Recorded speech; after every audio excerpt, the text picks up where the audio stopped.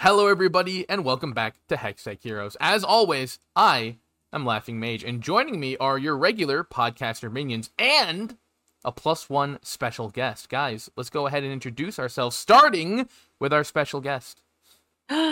Wow. Hi, I'm Ginger Princess, also known as Ginger, also known as Emily, whichever you feel like addressing me as I'm okay with. But hi, I'm so happy to be here. Hey everyone, it's Susan, or you call me TJ. Hey, it's Micro. I sound so happy and not sick at all. Yeah, We're I'm struggling. Some of us are a little under the weather. So yeah, TJ and I are both under the weather right now. So we're I not told doing them to great. not do that, and they didn't listen. So yeah, we're Can't not help it when it was 13 degrees outside. Yeah, Oof. When it felt like negative 15. Yeah, that was wait, you're unavoidable. kidding, right? No. What? Dude, I've not been It outside be today. like that. The coldest not- I got here was not like today, 15 but- degrees. No, Jesus. it was like 4 degrees last week, and then it was 4 degrees, feels like negative 15. Where's my phone? What is it now? It's like 50 degrees right now. It's warm as fuck. Oh, But okay. that's Honestly, just I'm Yeah, it glad. just hit the Uno reverse card It's a on weird us. world where we Days. 50 degrees. It really warm. did. It's ridiculous. Dude, the sun is Yeah. done and everything. It's 43 degrees. It's fucking October again. All the snow has melted around me, so that's Yep, it's pretty gone. fog. sobbing. That's What epic. the- But we're not here to talk about the weather and how we're under it or anything. Instead, we're here to talk about the 2022 League of Legends retrospective. We're just going to be covering everything that happened this year, kind of talking about it.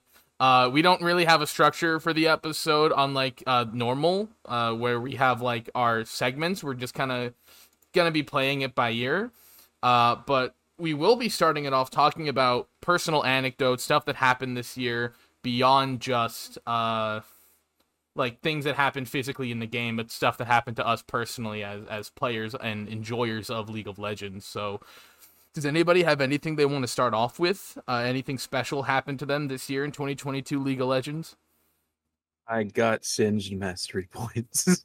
I'm ending the year Wow. at 851k points. You're dumb. Jesus. Can we That's kick him out? It ridiculous. smells so bad in here. Oh my god. No. Actually, kick everybody out of here. Y'all sweaty as fuck. Fuck. Just me. You're not My wrong. podcast. That's Stealing. ridiculous. Dude, if I took crying. my top 3 champions, I wouldn't have I would still have less mastery points than just your Oh my Singe. God. I actually Yeah. have to I don't know what happened. It is literally like I don't remember the first 700,000 points. I'm What the not fuck? kidding. This man just teleported. Yeah, I was gonna ask, in like, time. what interval was gaining these points? Is it all I this don't year? know, like Wait, I I can think, like, sign just in with one year, I was Xbox like- on League of Legends? That's insane. What? That's the ADHD for you. yeah, I really don't remember. I don't even know how much I gained this year. It's a problem. Other than like I don't know. Oh, I don't know if it's a Jesus. problem. You just like the champ. Yeah, you just like Oh, being you a know what? stinky, Yeah. smelly, bald man. I mean, I that's like crazy. getting people to chase. Of all getting characters people to play, chase you me. chose that one. I love getting death threats and all chat because I'm playing Sin. Well, they and I'm can't in between anymore. their towers. No, That's this true. is They true. can't. Yeah. All you Until can they say find is some what way the around it. butt. Yeah, they'll circumvent some way around it. Don't worry. They'll figure it I'm out. Yeah. sobbing. It's like once every other game instead of once every game now. Damn. I'm sobbing. I mean, hey, progress is progress. I suppose. Oh, Honor 4 capsule? Y'all fucking wish Fuck. you were me. Dude, I have the Honor Recall and the Honor 5 Mousehar skin. So Me. Dude, I I've like- gotten that skin Transcending, like 18 times Me, now. me. floating. Oh, it was a bug. I don't actually have it. Rip. Yeah, no, my highest mastery. I could put all of my mastery 7s together and not even get close. I'm like, you know what? Mastery 6s as well. Just put the whole fucking, put all my shit together and it does not even contest. Yeah, but Whatever, I Micro. guess- You smell. I guess another retrospective, we all started a Clash team, sort of, kind of this year. That was Yeah. fun. No, it was Yeah. fun. For the most part, it was mostly fun. Yeah. There was some. There was a particular. There was an roster incident change. with Oh, a yeah. person And after our roster change, we did pretty little good. roster change. a little bit. Well, Hey, here's yo. the thing, though. Our roster change never actually played Clash together. Yeah, this is true. We never Yeah. actually played Clash. Like we Yeah. played together as 5 people, like over and over and over, but we never actually played Clash. Like there were games where we were fucking good. We looked good. Yeah, I mean, I'm not gonna Yeah, lie. We you were guys smurfing look it. sexy and hot together. True. What? You're Sexy and goddamn hot right. and ooh, awooga. Ooh, awooga. Awooga. No, I agree. I mean, I think Clash overall this year was, I would say, an enjoyable experience. I know that with the difficulties that we had, those difficulties were not Role changes? directed. Well, okay, so yeah, that was okay. one. That was slightly frustrating for me because Yeah, I I was bet. essentially the role slut of the group, where I started As you the always year are. playing 80 carry, and then Oh, after God. our first 2 weeks of Clash, TJ was like, "Yeah, I kind of don't fuck with this whole jungle thing. Can I role swap to ADC?" And I was like, "Sure." And so they took over as ADC. I started playing jungle. I actually think I'm a cracked out of like my mind jungler. I think I'm like really, really good at that role, and I think I was doing really well for the most part.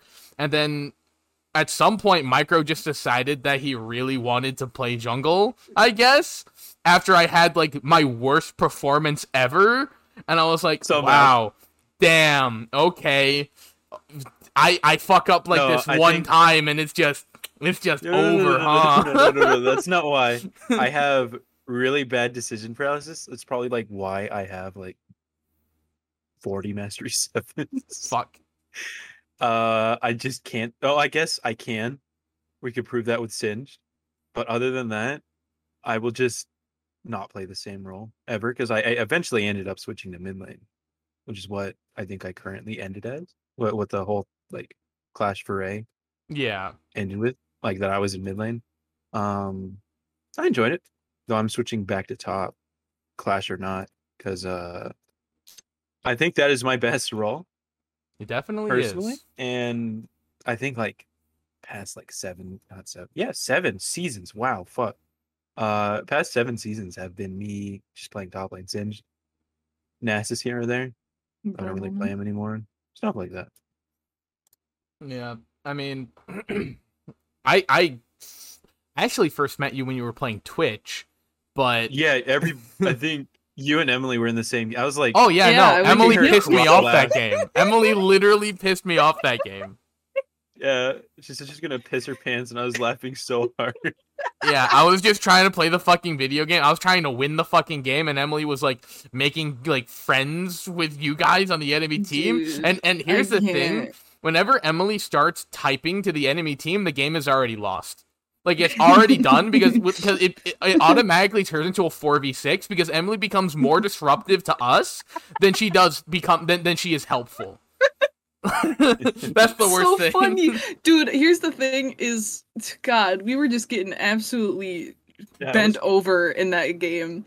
I was and- like cracked out of my mind, fed for so. It was fucking so years. fucking funny. And I was playing Soraka, and I don't play Soraka very often, and I can't hit a damn thing. I can't hit a Q, I couldn't hit a E, I couldn't hit a damn fucking thing at all. So I gave up. And then Micro and I were like, haha, butts. And May just like, get the fuck out of my server. And I was like, alright, bet. So I Oh, went and I no. joined you guys. I was like, I yeah, just he just hated kicked me out. He's really mad at me. It was so fucking funny. God. That has nothing to do with 2022. Back on topic. Yes. Rest in peace. This yeah. is true.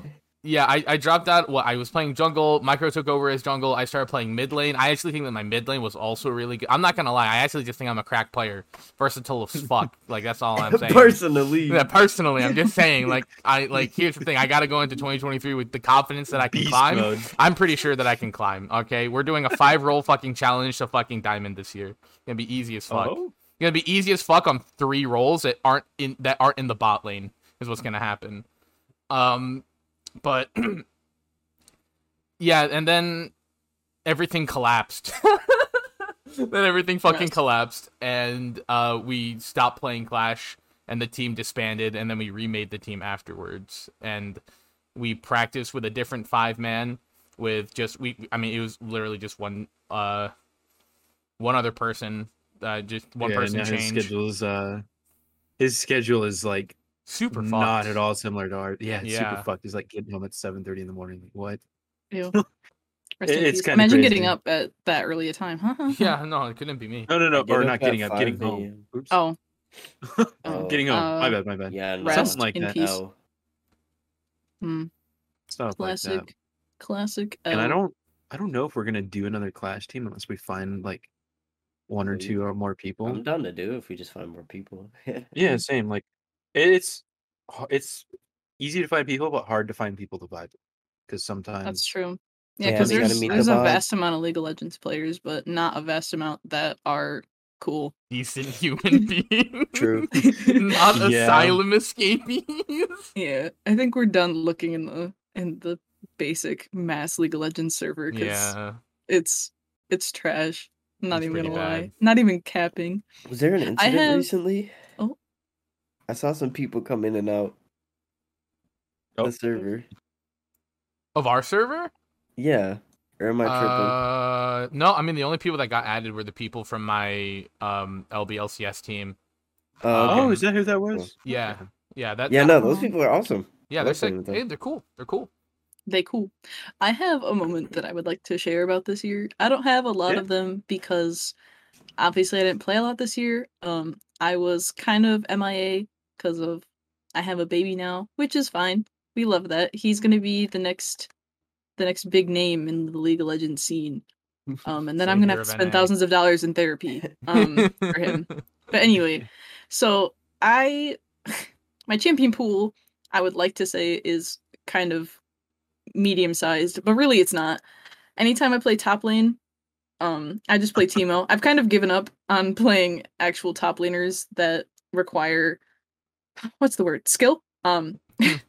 So I bring the rat top, and I think I want to say it was like my first game back in like a month or two. Oh, I remember. And this. I was playing Teemo, and I was playing as an Aatrox, and they're like, okay, Emily, don't worry. This is like a skill matchup. You'll be fine. Just don't get hit by any of his abilities. I was like, okay, bet. And I'm not gonna lie, I was getting my booty chewed out in lane, but I didn't die. I had not died once. I was playing like a massive pussy, and I was under the tower, and he was just, bringing all of his minions under the tower. And he was low, so he went back, but he came back to the tower. I'm thinking of the highlight in my head right now.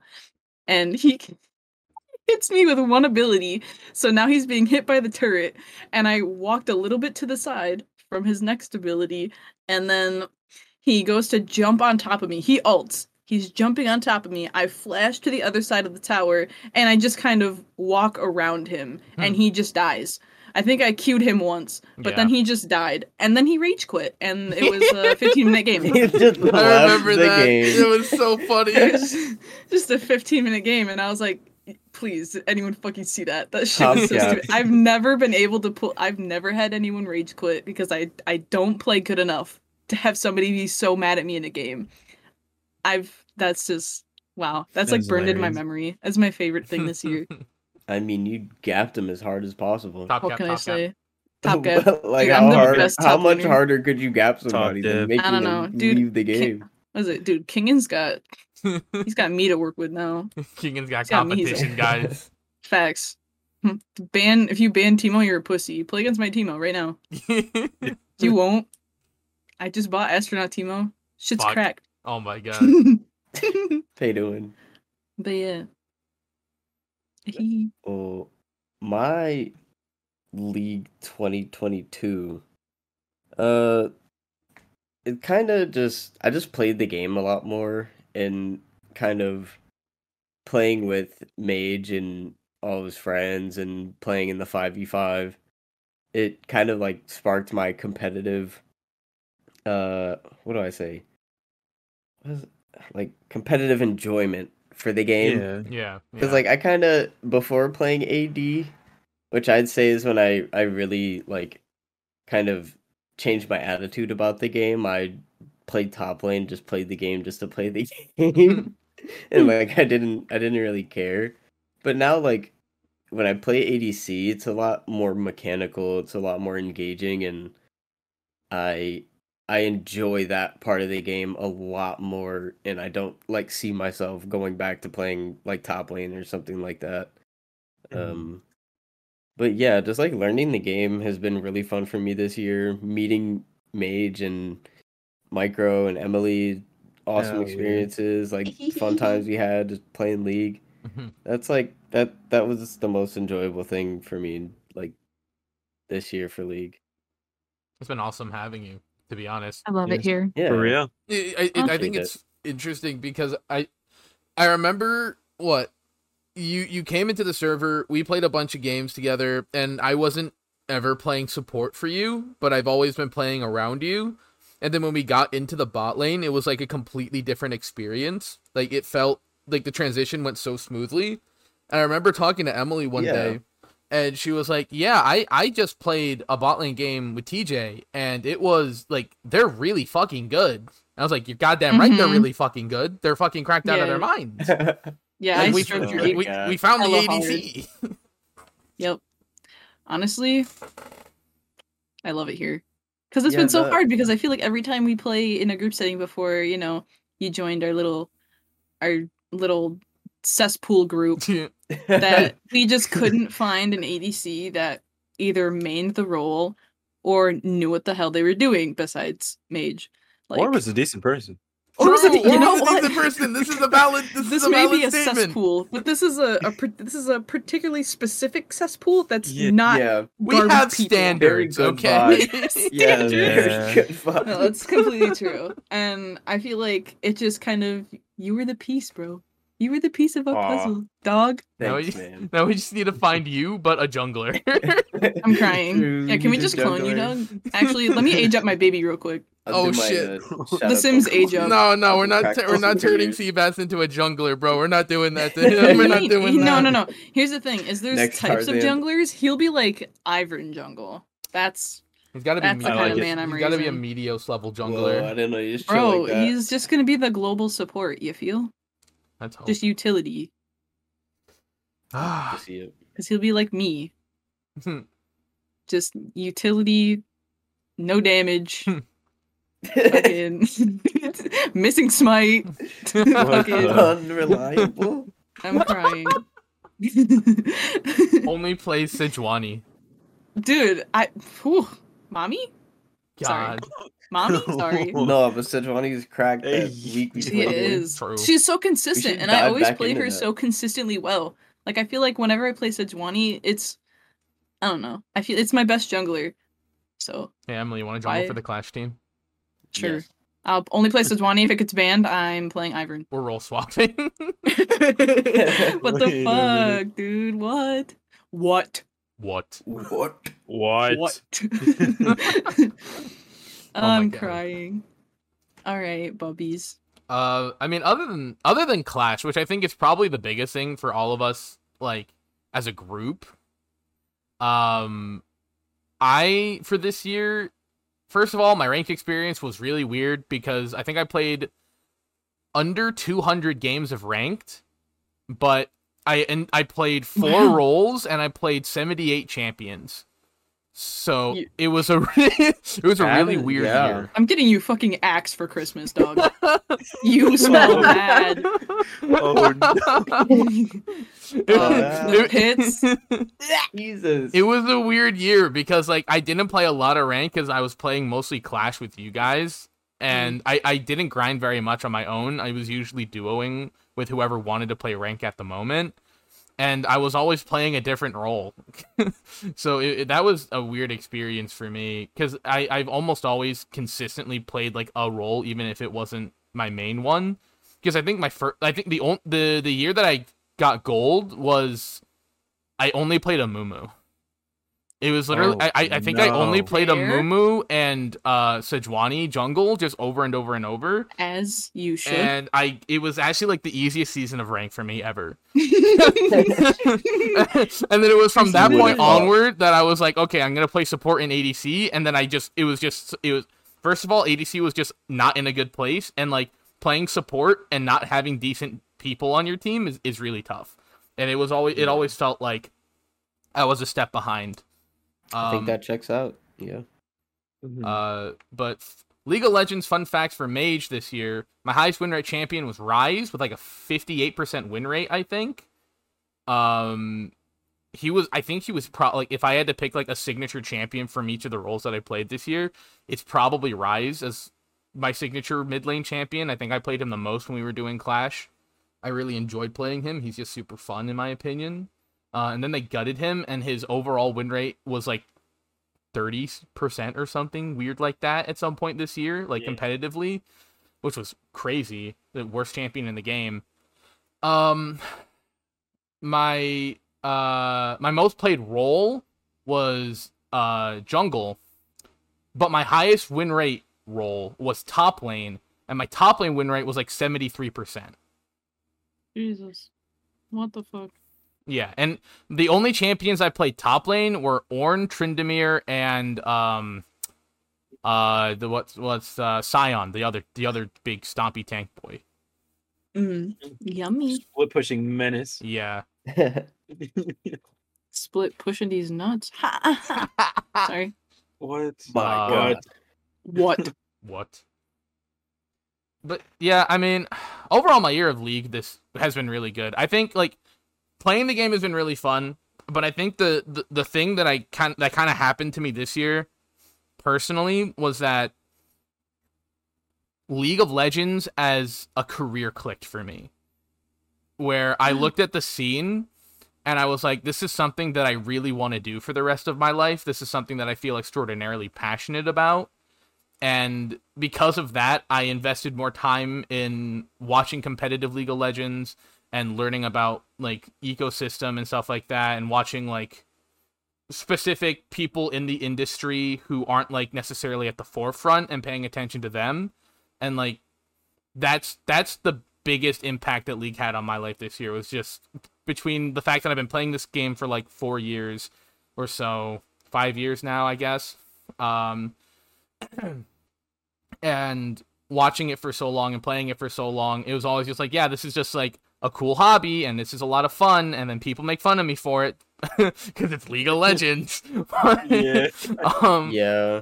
But at some point this year, I don't know when it happened, and I don't know exactly how it happened, but when I was playing the game or watching the game, it clicked for me. I was like, this is something that I want to do or be involved with for like the rest of my life. I love that for you. Thanks. I really do. Same. Yeah. Never mind. No, Don't say things like that. What do you mean? I think No, that's like the response of like when you're like, oh, don't be sad, Ginger, you're so pretty, and I go, hot thanks, and then you take it back. It's the same thanks you just gave me. I never now. take whenever I call you pretty, I never take it back.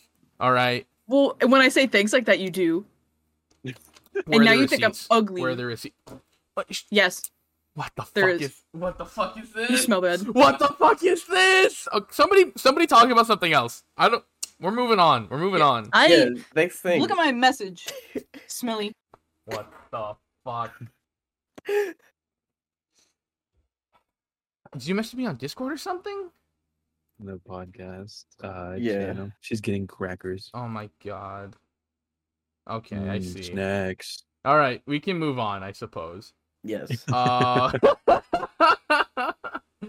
Let's take a look. So we can get into the stuff that happened during the year. So Yeah. starting with the Season retrospective, changes. let's talk about the season start and preseason stuff that happened going into 2022. So a bunch of stuff happened, a bunch of changes to bounties happened, including the addition of objective bounties. A bunch of items got added, like Crown of the Shattered Queen, Evan Shroud, Winter's Approach, Fimbulwinter, Axiom Arc, Shadow Flame, Cosmic Drive, and Frostfire Gauntlet.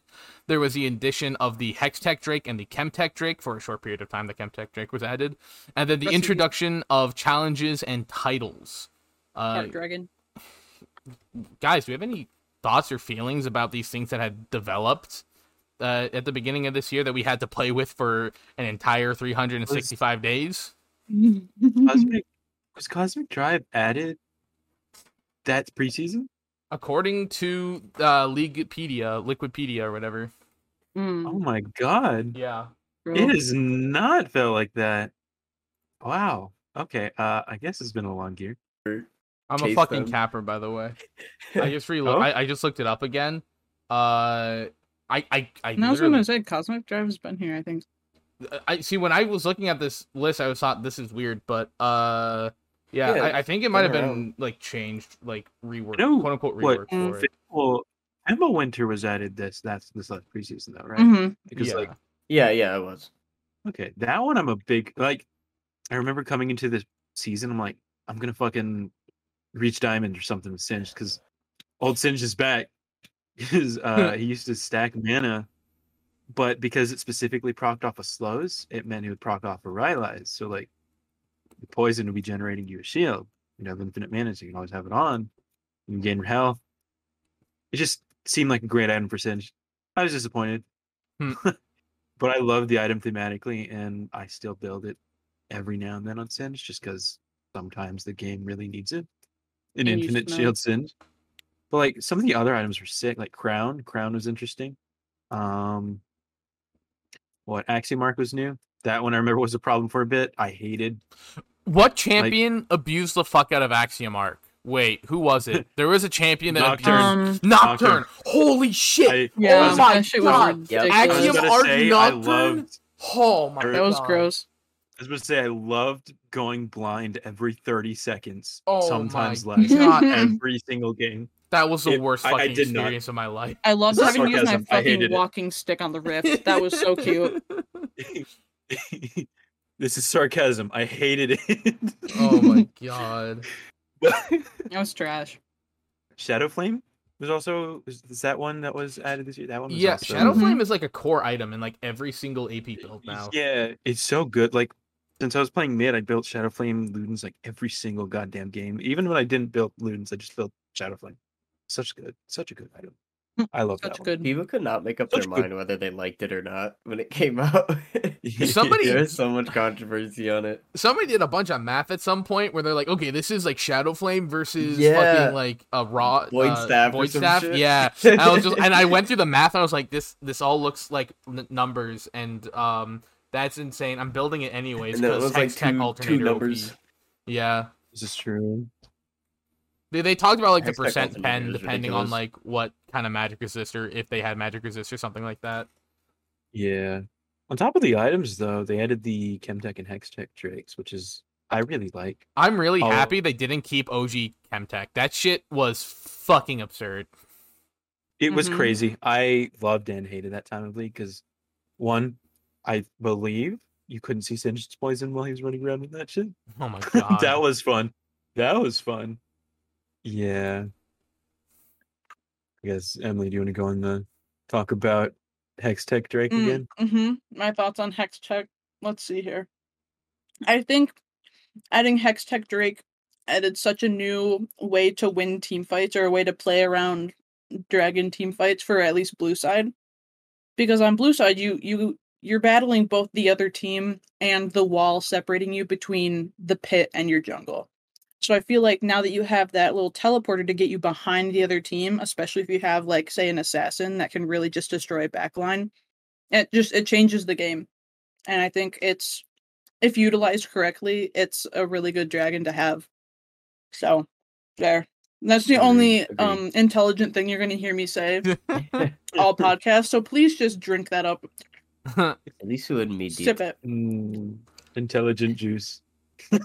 Damn. Nah, be sipping that dumb Intelligence. bitch juice. I was about to say that. Mhm. Yeah, I agree with that sentiment for the Hextech Drake. I think It's my Bef- favorite map. Mhm. I would Love it. it was my Same. favorite map before the new Chemtech The new Drake. Chemtech. I love that Um, too. I think don't know what new that one's Chemtech like, is my so. favorite one, but Hextech is my second favorite one. There was a lot of really buggy things with the Hextech gates for a while, where people Yeah. could like Yes. use Like, you could abilities while smite in between it, taking right? them. Yeah, Yeah. it created a lot of fucking issues.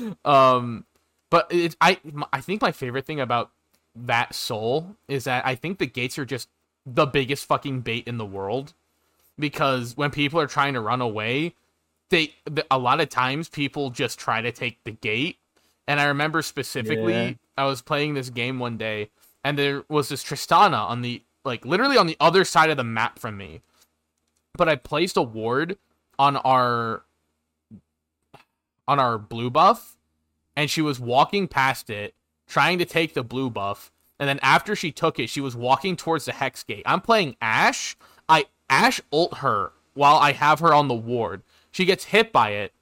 Everybody sees where she is now. Everybody knows exactly where she is, what's going on, and why this is important. My team goes to the other side of the Hex portal, and then Tristana takes the Hex portal and gets immediately fucked by a Kayle. Immediately gets fucked by a Kayle. Damn. And I was like, this is the best thing that I've done. She got fucking casting This is the most couched. ever.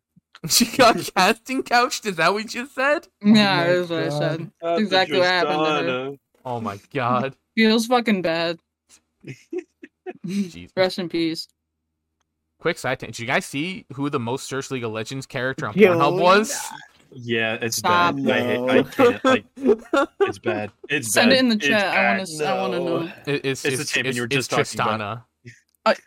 You're lying. No, No, he's actually not. I'm It's not bad. lying. Oh, that makes me so uncomfortable. Yeah. I hate it here. There's certain others that are Anyway. also pretty high up that are really bad. God, Anyways. please move on. Yeah, moving Yeah. on. Please. It's Did bad. anybody else have any thoughts about Hextech and Chemtech stuff that happened this year? Not really. Not me. No. Right.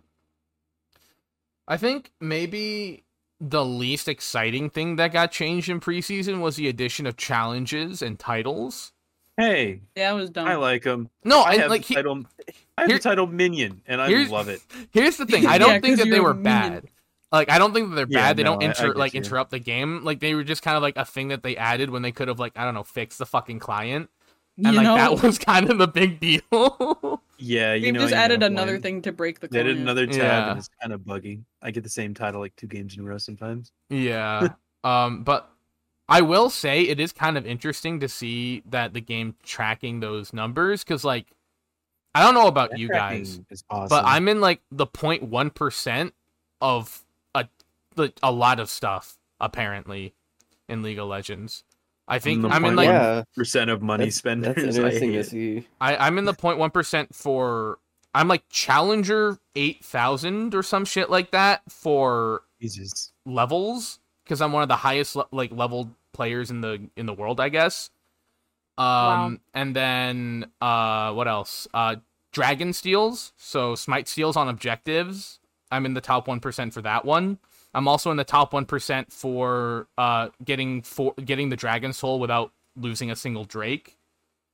What else? Unkillable Demon King, winning games without dying. And the jukes, so like dodging multiple skill shots and shit like that. Like I can't remember all of them, but those are the ones that like stood out to me when I was looking through my tokens and whatever. Oh yeah, and Yeah. wards. Like every single warding one, I'm in the top. Like I'm in like the top 0.1% or some shit like that. My favorite one's Unkillable Demon. Yeah. Yeah, that one's sick. I don't think I've taken that one off. No, I mean Yeah. it's really Yeah, good. My favorite's definitely, as I said, Minion. Minion. Minion. The only I don't because what it remember is mine. I think it's you have to get 80 lane minions within 10 minutes, like for a bunch of games in a row. Mhm. Here's a little secret to that: proxy singe. You You're just get every stupid. minion all the You're time. and literally then so stupid. you go You into get their every base minion. at 5 minutes Hmm. and have I like hate you. 60 minions. It's bad. Start taking No, the but other minions too. I really like the titles because there's some funny. Like I'll get into a lobby with I'll get invited randomly and I'll go in there and see some like really weird title I've never seen before. Like I remember the first time I saw Alcove Gamer, I was freaking out. I was like, "What?" Mhm. They got Something like those. that. This exists? Yeah, some of these are really funny. Some of them are scary Yeah. too. Like if I ever see a motherfucker on the enemy team with the Pentakiller tag, I'm just like, ooh man, I don't Should I know put about that this one on? I got that one. I think you just need one. How do you only need one You just need to Pentakill? get You can need to get 2 pentakills in a single game. Oh, okay. Yeah. How many? Okay, quick question. How many Pentakills does everybody have this year? Do you guys know? I have This no year? clue. I assume it started tracking this year with the thing. I'm hovering over it and it says 3 out of 5. So I got 3. Though I think Fuck you. 1 is an ARAM. I think I have Hey, one no, pentakill this year, which is worse than what I normally get. Uh-oh. I'm Uh-oh. crying. I think my only Get better. pentakill this year was on Zed. Fuck. Anyway, I'm just kidding. That's a cool champ. My That is a cool champ. It is a I hard only champ have to get a pentakill. one pentakill ever in my 7-year, 8-year career. Fuck. I think my 2 pentakills are on Master Yi. That's not hard to do. Yeah, what was that? I was playing Jax on ARAM. I remember it so vividly because I was like, wait a minute, that's me. I did that. But I was also playing Jax on like season 8 or 7 or something. It was pretty early. But like shit dog, my ego. Yummy. I I can No, go ahead. remember Lucian and Zaya. I feel like I think we were in those. Were those? I Maybe- remember the Zaya one. I remember the Where Zaya one. TJ was out of their fucking mind that game. that was when I first started playing like Zaya a lot. I was cracked. Yeah. The meta shifted. Now I'm Now what is I- Zaya? I didn't adapt. You Yeah, did not no, adapt lethality stuff. Zaya didn't hit. It don't hit the same. That's this is the funniest thing ever. Cause like lethality Zaya was so fucking strong at like this year at some point, and like we played the shit out of that, and then they changed it so that lethality Zaya was like significantly worse, and you had to Yeah. go back to playing crit. And I swear to God, for like 3 months, TJ did not change their fucking runes. They did not change their build, their runes, and they played lethality Zaya like every single time they picked it. I was like, bro, you gotta change. It is not worth it. I'm telling you, it is not worth it. I don't know. It's just like if I'm playing Lethal Temple Zaya, I'd rather just play a different champion at that point. Like I don't Yeah. care. I'd play Zaya unless I wanted the ultimate. God. I just remember that was funny as fuck. It was just every time. It was just like, Yeah. please change your runes, man. Why do you summon Harry? What the fuck? But then Summon Area would have like 2,700 damage, and when I leave lane, And then we lose. And then we Correct. lost the game. GG. Yeah. Well, that's all the preseason stuff that I think is relevant to 2022. Do you guys want to get into the champions and stuff? Yeah, let's do it. All right. Well, So the TJ season, start with this one, right? 'Cause Looking at this this is TJ's list champ. is so yeah. so sad. So basically, 2022 had some pretty good champions, I guess you could Yes. say. The very first champion to get released in this season, with a bit of a splash, I would say. Like, I guess they were pretty A alright. It was an splash, okay I can't. champion, I guess. It's This is sarcasm. Zeri, I think is their name. I don't know. I've barely seen this champion ever like get the played. best champion ever Shut the in fuck League up. of Legends. Literally, what is that The- ability? Her W or some shit? The one that goes through walls? Yes. I've Two of never us- I've literally never been thrown across the room so fucking hard as when I did when this was like a fucking execute. Fuck Oh that. my god. I could go on. I could, Yeah, truly. when you build her, like, when they put the crit scaling on her W, because I don't think it was always there, and they got her W to crit, It's it would just, like, pop at level 13, just take 1/3 of someone's health bar if they got hit by it. It was God, so a good. third. That's so fucking generous. But then you're Fuck that doing it bitch. again in, like, 4 seconds, because You know what? the Okay, cooldown yep. is maxed Alright. on it, yeah. This is true. Put action mark on that bitch. It's kind of similar to, what's it called? Kaisa. AP The Kaisa, W. yeah, Yeah. fuck that. hmm That's just crazy. I didn't play much AP Kaisa. I didn't play her until like You know what you need to do is you need to play Hellblazers. Kaisa with shit. What is it? Fuck. The go fast Yes. tank item. Fucking You can play her with that. Chemtech? Yeah. Chemtech? Dude, Chemtech. Chem Yeah, tank? Chemtank? Yeah. Yeah, Chemtech Kaisa is actually busted. Oh, you're fucking idiot. Never mind. You're talking some ultimate bravery shit that we did. Yeah, shut I the fuck didn't up. mind. Yo, that shit was fucking. That It was, was so so dumb. good. No, because you just reminded me of Jockshow Zeri. I'm playing that tonight. Oh yeah. Dude. Hell yeah. Oh, I'm down to play a game after we're done, by the way. Oh, I'll sick. play a little combat game. cool guy glasses. Although I face. don't know how good I'm gonna do because I have nails now and typing Oh, is a yeah. little difficult. So if I fat finger something, just don't say anything. Oh, I'm gonna ping the fuck out of you. All right, It's a I'm gonna wrap. ping the bait button over you because I know now that means Whoa. something mean. Well, We're oh malicious my now. god. Yeah, Malicious. bait right now. Anyway, What the? Zeri smells like poo. What? And that is all. Zeri? She stinks. Okay, actually, now Zeri's that I'm big. remembering, like, what I was thinking about her release, so I lied about the amount of pentakills I have this year. Yeah, Because I mhm. remember the very Yeah. first Zeri game I ever played, I got a pentakill on her. Like, going back I and fucking rerunning hate it in you. my head. Yep. Yeah, I got a pentakill on her the very first game I ever played her. And I was like, this champion is fucking absurd. There is no way this is okay. Yeah, no. In between like her release and like I'd say the falling out that she had and then the change The to the falling champion out. that she is now. Because on release she had a lot more sustained team fighting, but like she just doesn't have that same mechanic anymore. Like they just changed the way that the champ works.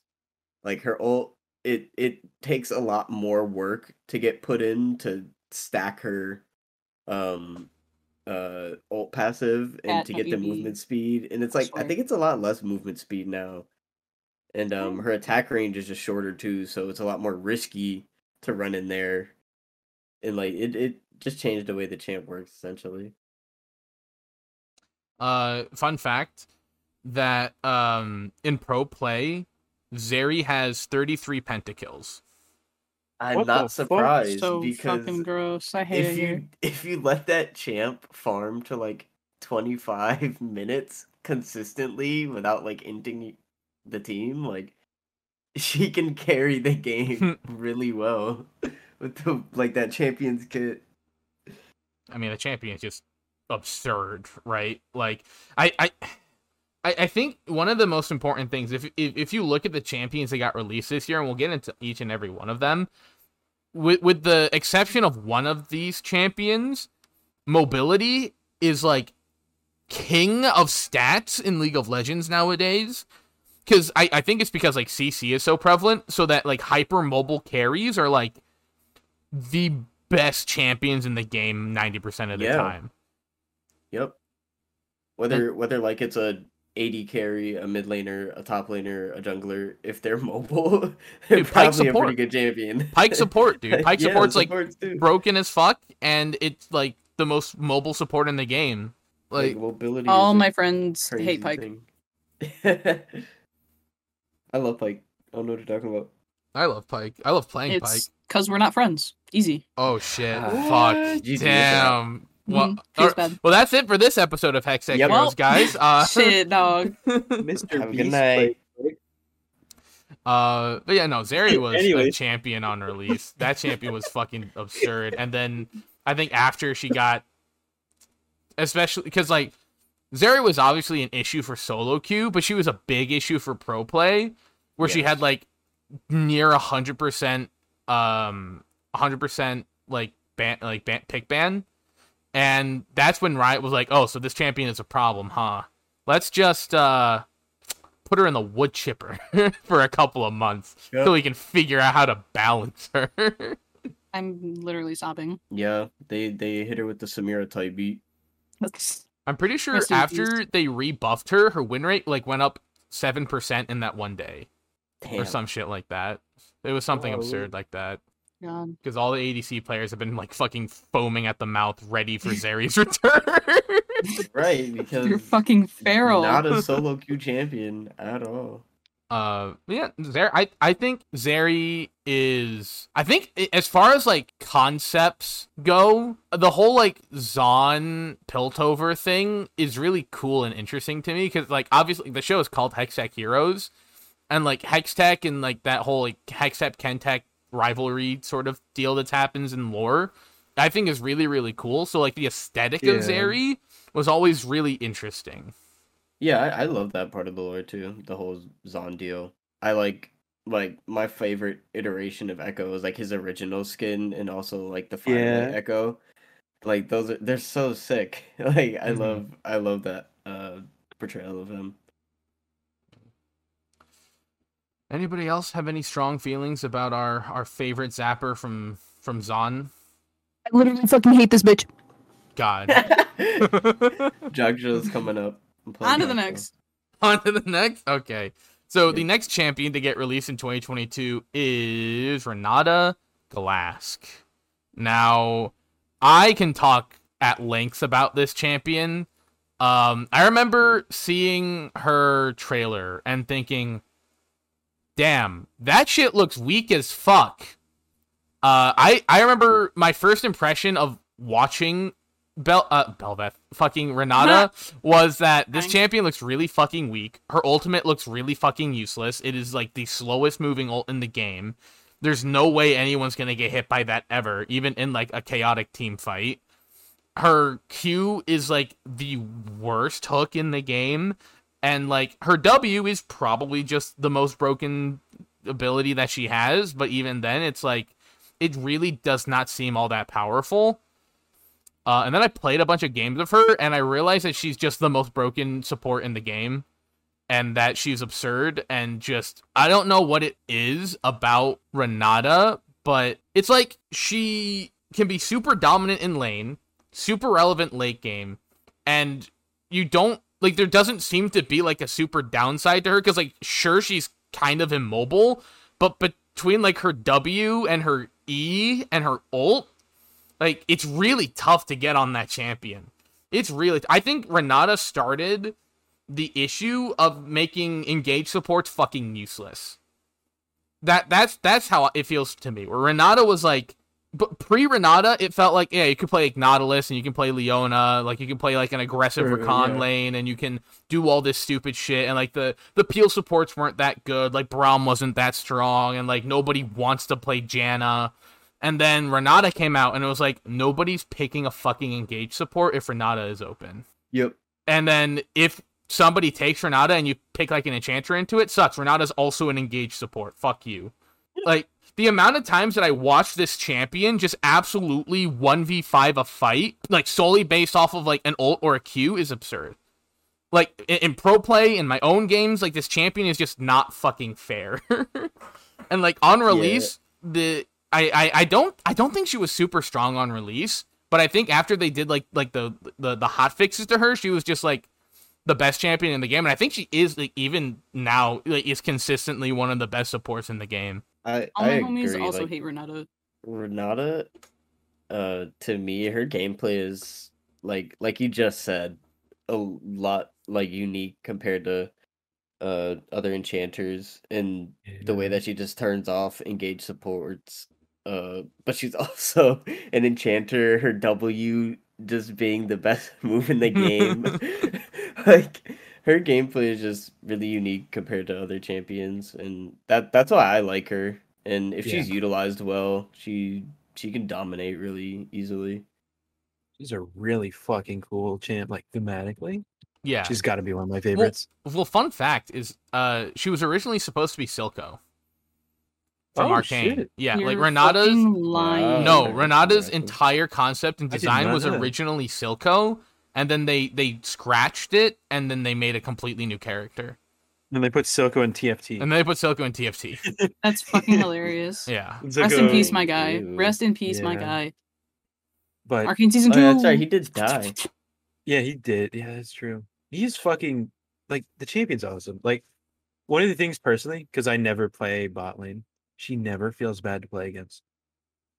Like, she doesn't feel like overpowered, but at the same time, she doesn't feel underpowered. She feels like she always has a spot on the enemy team, but like, because she's so immobile, as like Singed, of course, but like Darius or something, I always have the chance to pick her out whenever the chance is given. She's like pretty immobile and squishy. Yeah, and like she has like she has like clear outplay. Like, if you engage on her, you're forcing her to either W someone else before she dies or W herself to try and live. Plus, like, personally, her ult is just the coolest. Her ult is the entire absurd. game to me. Dude, Her ult is the coolest to me. Like Berserk is such a cool thing. Like, quite frankly, I do not care if I feed bot lane because eventually that ADC is my ADC and it's fine. Yeah. Like, oh, your AP Twitch is like 17-0 and it's my fault. Sucks.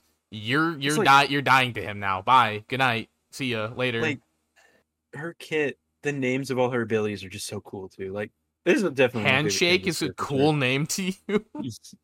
Yes. Bruh. This is coming from a guy whose ultimate, like his main champion's, like the name of his ultimate is Insanity Potion, and the other ability for his like E is Flip. No, his ultimate is called Flip. Fart. No, that's All- cute. No, that's just cute. All right, bet. Shit, my bad. My fault. Yeah, it's but, like, fart, come, handshake- and flip. Like Handshake's cool, but like loyalty program, bailout, Bailout leverage, is alright. I like Bailout. hostile takeover. Hostile Takeover is really, really good. I agree with that. That one's fucking sick. Anyways, next champion. Next champion? Okay, so the next champion to get released in 2022 was Bel'Veth, our queen from the void. Oh my. Yeah, that was a Golly. champion that got released. Master Yi on fucking steroids. Yeah. Just No the- hard opinions about it. Just like What she's a champ that was released. Her thematic's cool. I think they What did a was, female void champion very correctly. What was the name of that? Yeah, she's just a living ZZ Rot portal. Yeah. Yes, she gives birth in lane. It's Um, really weird. dude, same. Oh my What? god. Oh It's the my pregnancy God. joke. Emily was pregnant. I cannot. What? What? What? I don't know. I I'm mean, literally sobbing. I think I Bel'Veth don't was really have- interesting. My whole thing about Bel'Veth is I think that she is she is one of those hands checking junglers where it's like if you're a really good Bel'Veth player, like you can tell the difference between somebody who has like hundreds of games on Bel'Veth and somebody who picked her up like last week. Like you can tell there's a distinct difference because there's a level of like confidence that you have to play that champion super aggressively. Because Yeah. she is because like Master Yi, she can get fucked super fucking easily. Damn. I will say mean, one thing though. When League was doing their like champion release schedule or whatever, they were hinting at like a monster champion, and the monster champion ended up being Bel'Veth, but 90% of the time that you see her in game, she's in It's her so human disappointing. form. And it's like Mhm. you have like this weird fucking stingray void thing, and 90% of the time it's just a woman. It's just a woman Yeah. in a flowy dress. I'm gonna be honest here, and I'm kind of sick of seeing the copy paste females champions being made. Like, I don't know. It just, I guess it's not necessarily copy paste, but it's like, I don't know. If you're gonna What make a monster more- champion, make a monster fucking champion. Make a disgusting, absolutely feral looking ass character. Yeah, like Rek'Sai. why do they all Don't have just to be make hot? a siren. Like Mm, Rek'Sai I- exists for a reason. Rek'Sai is like one of those I like- void characters that's a female that's also just like a fucking monster mole thing, and it's Yeah. terrifying. And then you have Bel'Veth. Yep. Yeah. I like Who- Bel'Veth though. Like her design's cool to me because she's a void empress. She's not going to be completely a monster. She's supposed to be disguised a little bit, like Yeah, which I guess I get. because she but spawns a bunch of little monsters, which feels like an empress type of thing. To me. What she this is. is true. I do like her, like because obviously there's here where she or like her base form where she's like Mage said a woman, but Mhm. sometimes it's hard for me personally to see that because like all I see is like the big flowy dress attacking. I'm like, what? Mhm. When I first saw her in game, I was like, what the fuck is that? And then like her alt form is so Okay. sick too. There's like a big manta ray is like something they hadn't explored because like there's a lot of like deep sea sort of like inspiration for a lot of the void champions. Like Mm. Vel'Koz sort of kind of, but Mhm. like I do like the monster that they chose for her. And I do like the way that they did it because I don't know, her animation was cool whenever they were showing her off. Do you know what it reminds me of? You guys know that one meme where it's like, you know what? The only thing that's, what's the only thing that's worse than, like, I don't remember what the first part was, but the first part was like, what's worse than this? And then they reveal it, and it's like a child. It's like, no, that one. That's what it feels like. It's like Stingray Void Monster. What's worse than a Stingray Void Monster? A woman. Like, that's how it feels to me. Oh. Sobbing. Hi, kitty. But I don't know. I think the champion is at least interesting to play. I think that she is cool to watch when she's like really, really strong. But I don't particularly like her design. I think that's my only criticism of that champion. Yeah, give or take. Like, I know we definitely share like or differ with design philosophies because like I love the champion's design and you don't, but like I love Space Groove and I know you hate Space Groove. I fucking despise Space Groove. That's where we differ. This is where we differ. I'm a Singed main. You play Rakan. What the fuck? I don't know where those two lines cross, but I don't even. Booger. But yeah. Anyways, the next champion, Nyla. Yeah, the champion. That is the champion. The fucking bot lane breaker, taking everything that is so important and necessary for bot lane and just shitting all over it. Just absolutely like dog wiping their ass on the carpet ass all over bot lane. I feel like is what Nyla does. What? Because of the experience shit. Like hitting level 2 bot lane is so fucking important and she just goes, ah ha ha ha. Okay, but to be fair, she's melee and usually cannot push the wave level 1 if the enemy bot lane is a good player. I'm just every saying. game that we play against a Nyla, I would be made to just be in lane. He's like, oh, they hit level 2 first? Yeah. And I'd just be like, yeah, they have Nyla. It's like, that's that champion. They do that for the rest of the game now because they picked that champion. Like, that part about it is so funny. Her thanks. Her champ design was real interesting to me, like seeing it on release. Or before release, they leaked a lot of stuff and they leaked like entire ability stats and stuff like that. It's interesting. It's like they made Samira again, but they did it in a way where she scales better because they kind of overloaded her kit. And I'm gonna keep comparing her to Samira because their abilities are very similar. They both have the prospect of being melee bot laners and just short range in general.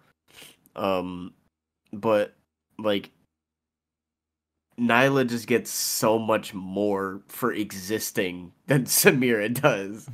Like just in her kit, like her passive just is always a persistent effect that helps her out in lane and is just always generating value. Her Q gives you so many stats. It's like range increase, damage bonus, attack speed bonus, I think, as well. And also splash damage on your autos. Yep. And it's like when you compare that to a champ like Samir, it's just we're just missing so much. Like it's just two complete different contrasts, and it just feels so worse to play one over the other, you know. And it's like I don't know. It's just she just on release she just has this like super overcompensating kit in my opinion for her being a melee bot laner. But like she pretty much just does what Samira does but better. Except minus wind wall. Yeah, minus the fucking wind wall. Minus wind wall plus Jack's Counter Strike. Yeah. Yeah. Yeah. Replace that. Different fucking like auto fucking like yeah, nullifying ability. Yeah. Samira has wind wall and Katarina ult. Nyla has Diana ult and Jack's Counter Strike. Yeah. Oh my god. True. And she can give it to her ally as well. Like imagine if Samira pressed Q and got like an attack speed buff or something like that, or it goes through the first enemy. Instead, it's just shoot, move in direction does damage. Insane gameplay. It's Wow. like compared to what is it, like Ezreal Q? Ezreal Q is like 3 times the length, does 3 times the damage, like 20 minutes earlier in the game. It has the same exact cooldown.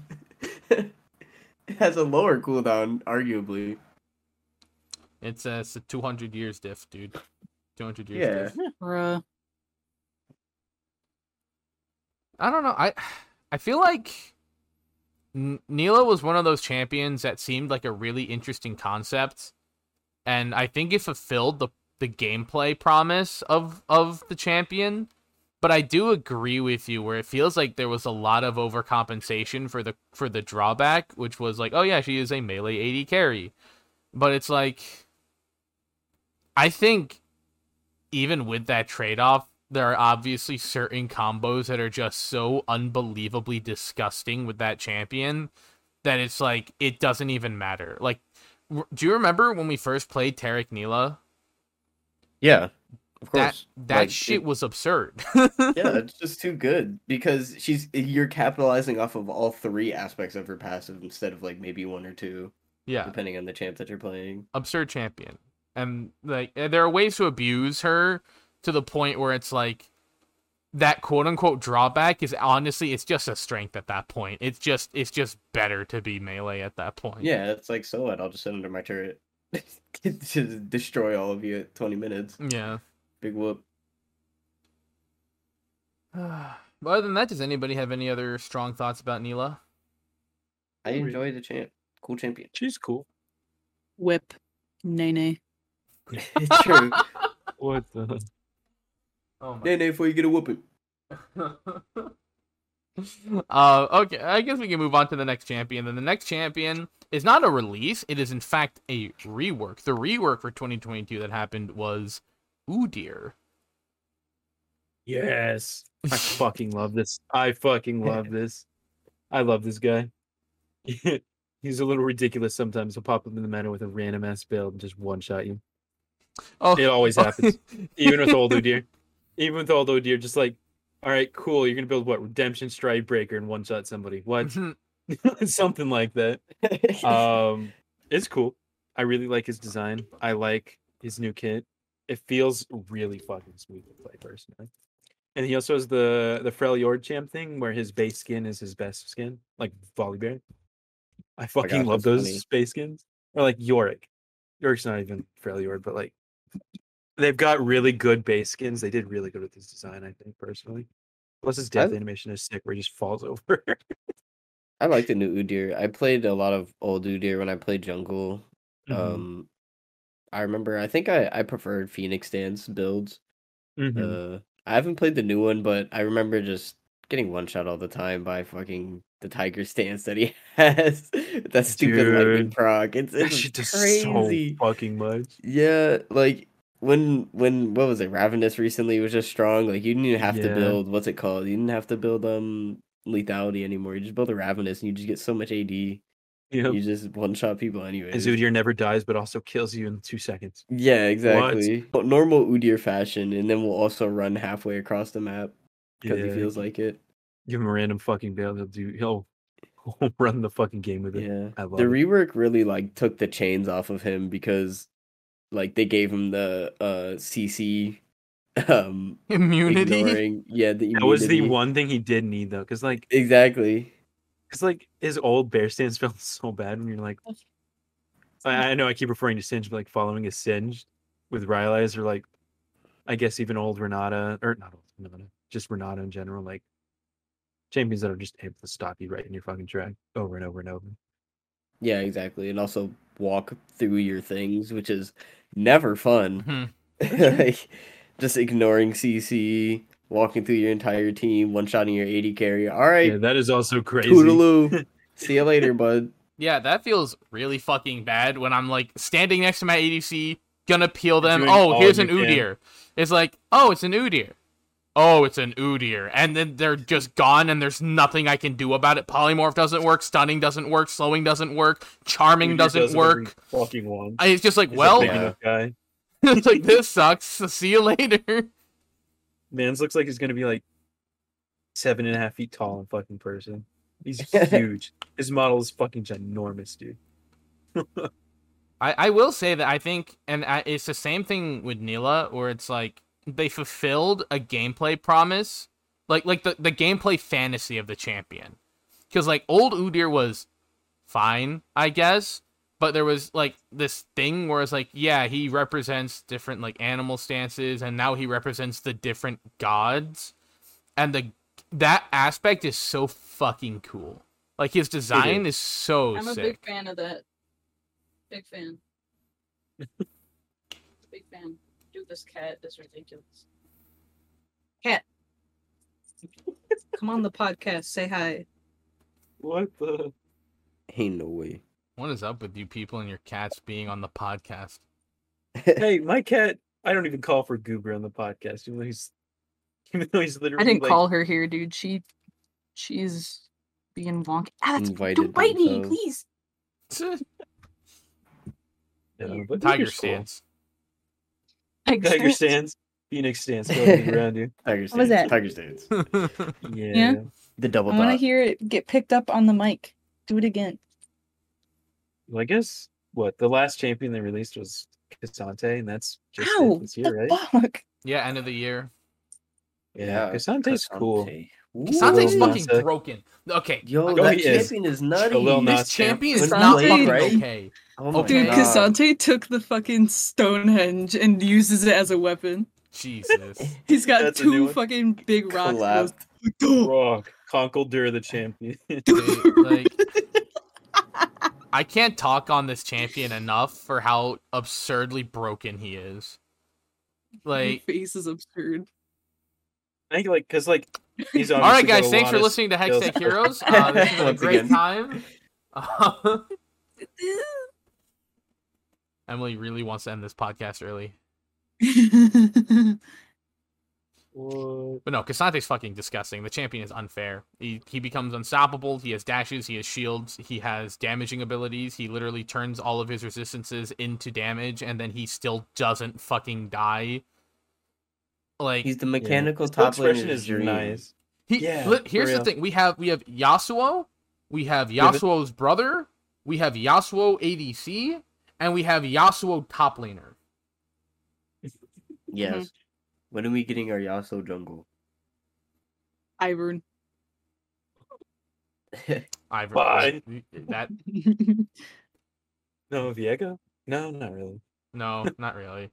But it's just like the concept of how the champion functions, right? Yeah. The Yeah. concept of The how 3-hit Q, the knockups, all that. yeah, it's like I don't know. I agree with your point where it's like a mechanical top laner is going to enjoy that champion, but I don't even know if I do agree with that because Cassante is really fucking easy to play. Like this champion in concept is not difficult because it's really tough to get punished as Cassante for messing up because like, oh, you missed your Q, you overextended too far. Well, you can dash twice to get out. Or you can become unstoppable to dodge the CC from the enemy jungler and then dash out anyways. Well, I was thinking in thoughts of execution. Like if someone is pulling these things off. Because I think if Cassante doesn't pull stuff like that off correctly, he gets punished for it. Yeah. Like immuning CCs, like his cooldowns are pretty long, and I take advantage of that, like knowing that about the champion. Like, if you just see him using moves, just like, now he's just walking around for a little bit until they're back up. But I get your point as well. Is that Yeah, that champ for sure. is, like, he is pretty loaded On the up. right hands, he's pretty fucking gnarly. he's overtuned as fuck. Yeah. I expect to see pick ban Cassante or a Giga nerf on that champion before pro play starts up. At some point. Because, yeah, they also, like, buffed them up a lot with the, like, tank changes in the items and stuff. Any other thoughts on Cassante from anyone? I don't think Emily has even played against or with a Cassante. Have you? I have a few times, but I've not played enough or recently enough to have really an opinion. Okay. All I know is Lil What the Nas. Sante? Lil Nas. Lil Nas That's the all I know. champion. Yeah, Lil Nas a champion. It's Lil Nas and then Kasante's Big Nas. Hey, Kasante is Big Nas. Or Giga Nas, you know what I mean? Giga Nas. God. What? But yeah. Ha ha ha. All right. Well, those are all the champion releases and reworks that happened in 2022. Before we get into all of the pro play stuff, do you guys have anything else you want to say about all of these things that happened? The Talia mini rework made me sad. That is all. This is true. That was depression. The Talia one? Yeah, there's a they mini rework changed- this year Yeah. where they gave her the stuns field and all that. Mhm. Because that was during Clash we did that. or Yeah, that but happened. why does that make you sad? The champion is so fucking broken. She's so good, but I miss her burst playstyle and I miss nobody playing her. Yeah. Okay, Yeah. I It's guess. like- It's like how I feel about old Akali. I miss old Akali, even though new Akali is obviously better. Blah, blah, blah, blah. I have so much nostalgic value for old Akali, and same with now saying it, old Talia. Like, I loved old Talia. I fell in love with old Talia. We played Talia ADC. That's what I did. yeah. You remember those days? I do. Where I'd sit up in your loft and Yeah. you'd scream and your mom would go, "Man!" And then you couldn't hear her because your headphones were on. Yeah. Oh I my remember this. I remember that. Exactly. Love those days. Anyway, yeah, it's sad. Same with Volibear too. Just all like the ones that got reworked that make me the big sad. The only rework that I have anything towards is Nunu. Nunu. Yeah, that's the only one. That's the only one. That's all That I was care the about. only other champion that I like slightly one trick before I one trick Sims. Dude. Like, actually, you know what? Now I say Fiddlesticks as well, because support Fiddle was so much fucking fun, and it was so dumb, and miss it's, the you crows. can't do it any. I miss the crows, man. The crows. Wait, I swear to God, I'm gonna freaking hang you on the wall. Gonna crow. Emily is Yeah. threatening her cat. But if we have nothing else to say about the stuff that happened in preseason or the reworks and stuff, I will jump into pro play for 2022. I'm not going to be. I'm all set. Yeah, I won't be talking. Well, we won't be talking about like all of the regions or anything like that because that is a lot of information, and this episode is already looking to be super long. But we will be talking about our region, which is North America, so the LCS. We will be covering MSI and also Worlds. So if we take a look, the big thing for LCS this year, there were, I would say, 2 major points and then a sub point to one of the major points. So this year we saw the rise of the organization EG, so Evil Geniuses, which was super fun to watch. And it all kind of happened super suddenly. Because, like, if you've tracked EG in the last couple of years, they've always kind of been okay. They've never been super standout since since they've emerged onto the LCS stage. And then this year, most likely due to the fact that Worlds was happening in NA, it appears that they spent a lot more money on their roster. Because they brought over the LEC MVP Inspired, and then they had Vulcan, and they previously had Impact, I believe, if I recall correctly. Mm-hmm. And they took a gamble on 2 young North American talents, Jojo Pune and Danny. And there was a lot of controversy about this, because the big thing that happened was that Jensen and Doublelift were both free agents. And because these 2 big names are free agents, and Jensen specifically was a name that was being circulated in the pro scene for like having an availability for 2022, it was like, well, EG should just pick up Jensen, right? Like this, like he's a proven winner. He is really, really good. He's a consistent player. He has international success. Like this guy has all the pieces that a team would need to succeed in the LCS as well as being in an international stage. And instead they went with 17-year-old Jojo Pune, who was a rookie on the scene, who came from Fortnite of all things. And I would say Jojo had a pretty slow start to the year. He was making a lot of mistakes, but the interesting thing, and I don't know if I could say this about every player that I've ever watched in pro play, but you can see a very distinct difference in Jojo Pune in like the 4 quarters of the year. You can tell that there was a difference since when he initially began, when he won, when he came back from MSI, and when he was playing in summer. Like, you can tell like really, really distinctly that there are differences in how he's grown as a player. Because I think, so I believe maybe it was Rigby. I don't remember who it was, but one of the parts of the EG coaching staff or management talked to Jojo and they said, hey, I want you to look up this other mid laner. Okay, I want you to look up this other mid laner because you play like this mid laner. You are lane stompy, you are hands checky, you are going to win lane by stomping the enemy mid laner. Do you guys have any guesses as to who that mid laner is that they wanted you to check out? It was Emily. It was Zeka. DRX's Zeka, who won Worlds this year. Yo. They told Jojo Pune to check out Zeka because their Jojo Pune was essentially a less good Zeka, is the way that they put it, right? Which I think is not entirely like wrong. Their play style was very, very similar, where Jojo had like really, really strong showings on these melee carry mid laners, and that's kind of what he got. What he did, how he distinguished himself in the LCS. And what happened was this chance that they took by saying, no, we don't want Jensen, we would rather take a chance on this NA grown homegrown talent, ended up being, I would say, one of the best gambles that they could have taken. Right? They took a gamble on this kid, and they ended up with the best mid laner in North America. Because this guy hands checked every single mid laner. Like, he made promises that ended up, like, Fudge was playing mid in 2022. Do you know what Jojo Pune tweeted out? He tweeted that he was going to put Fudge back in the top lane. Where's Fudge playing now, guys? What lane is he playing now? He's playing top lane now. Like, this kid, he stomped over the LCS in spring. He distinguished himself as probably going to be one of the best mid laners in the history of North America going forward.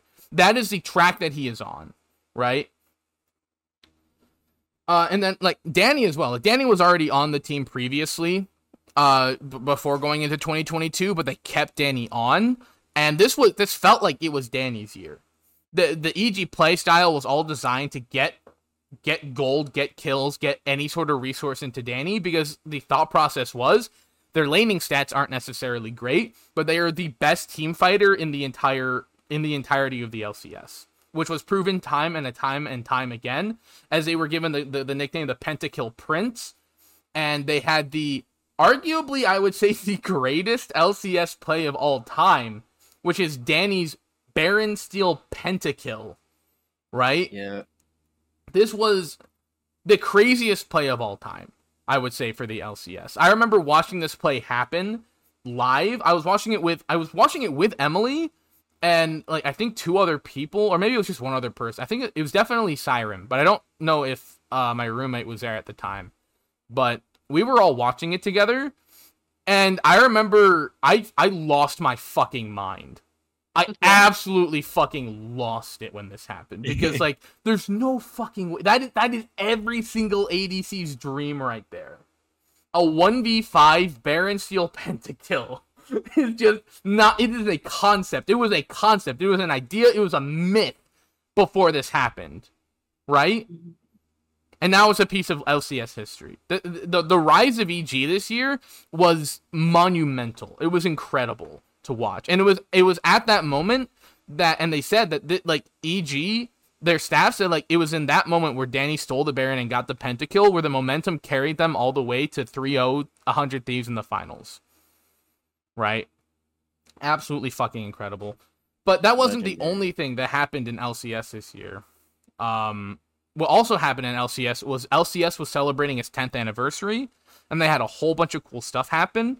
There were events and like special like interactions and stuff. And for the summer finals, they had they marched out some of the greatest LCS players of all time, right? They showcased, I think it was 11 players total, and they brought back, like, God, I'm not gonna say everybody's name because I probably am not going to remember all of them. But I guess the big names were, like, number one, like, Doublelift was obviously shown carrying in the LCS trophy with Bjergsen. They had Sneaky come back, which was really, really cool.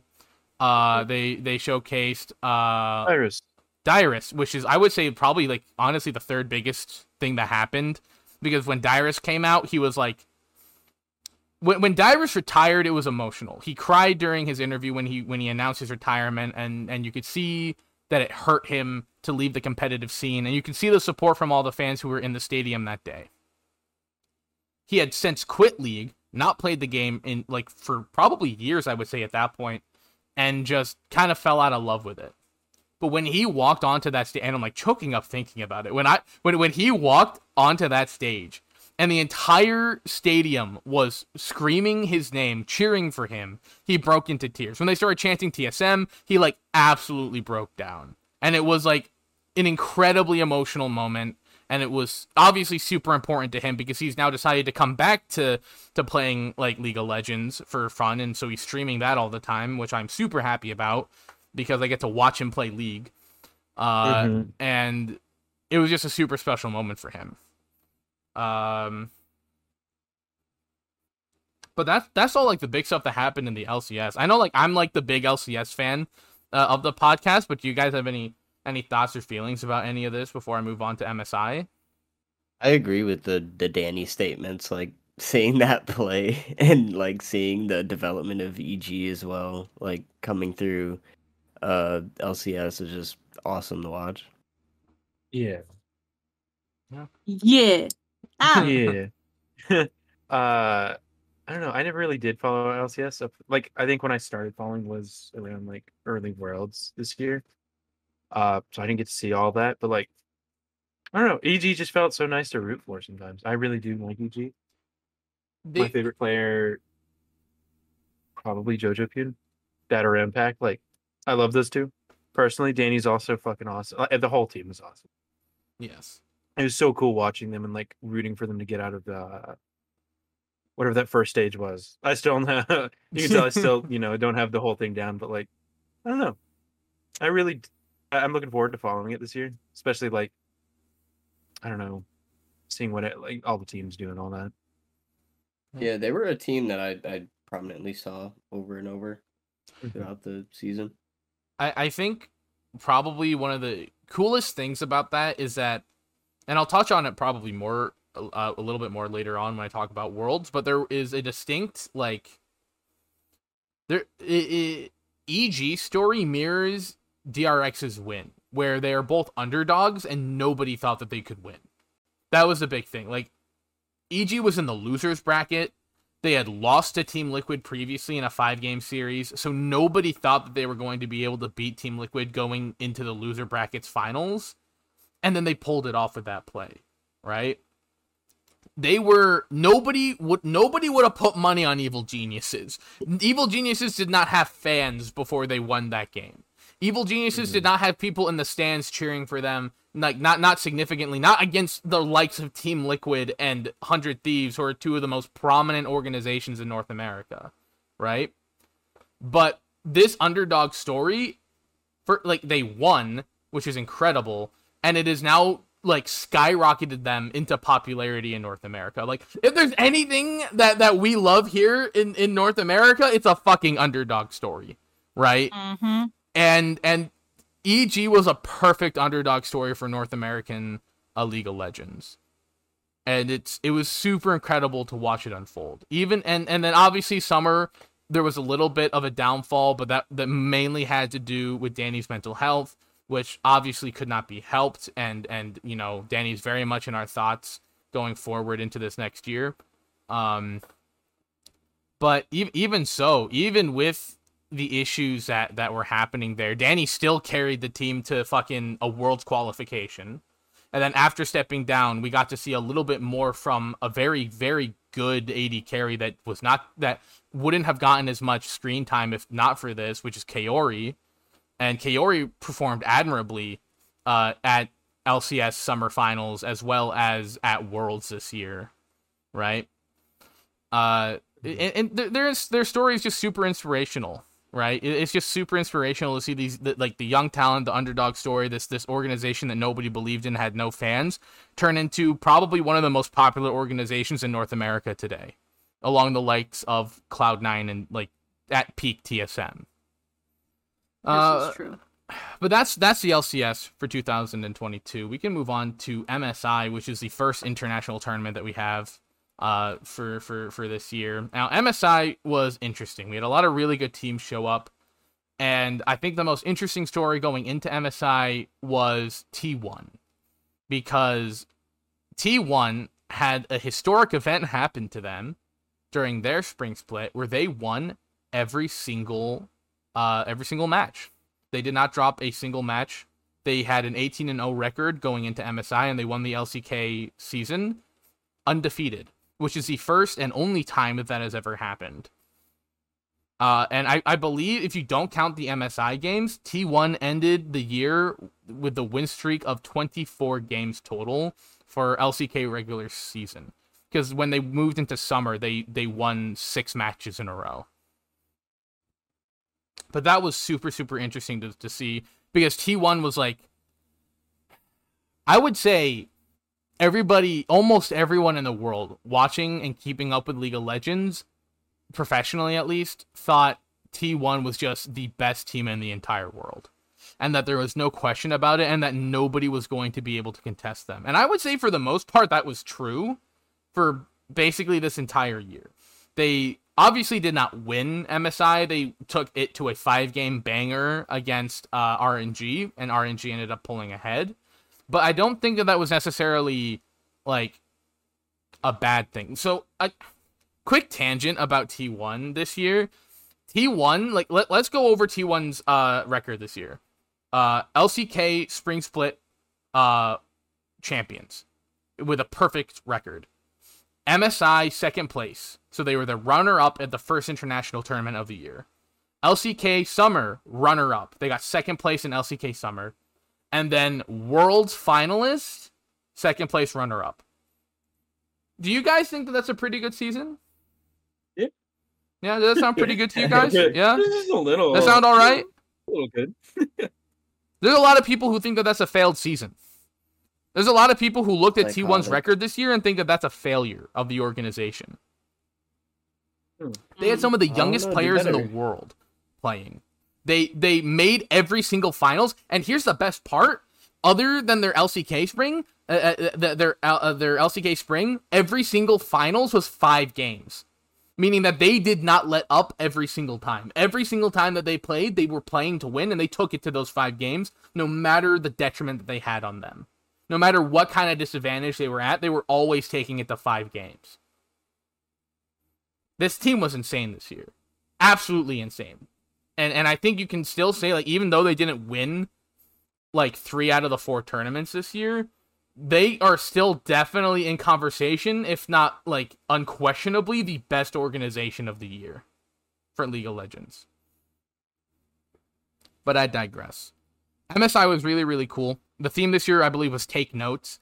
And there was a lot of, I think the big storyline was Faker versus Xiaohu, which is like a historic match between faded Korean and Chinese rivals, which was really, really cool. And I guess it's kind of tough to not have a cool story like that against, when one half of the story is always going to be Faker, right? Yeah.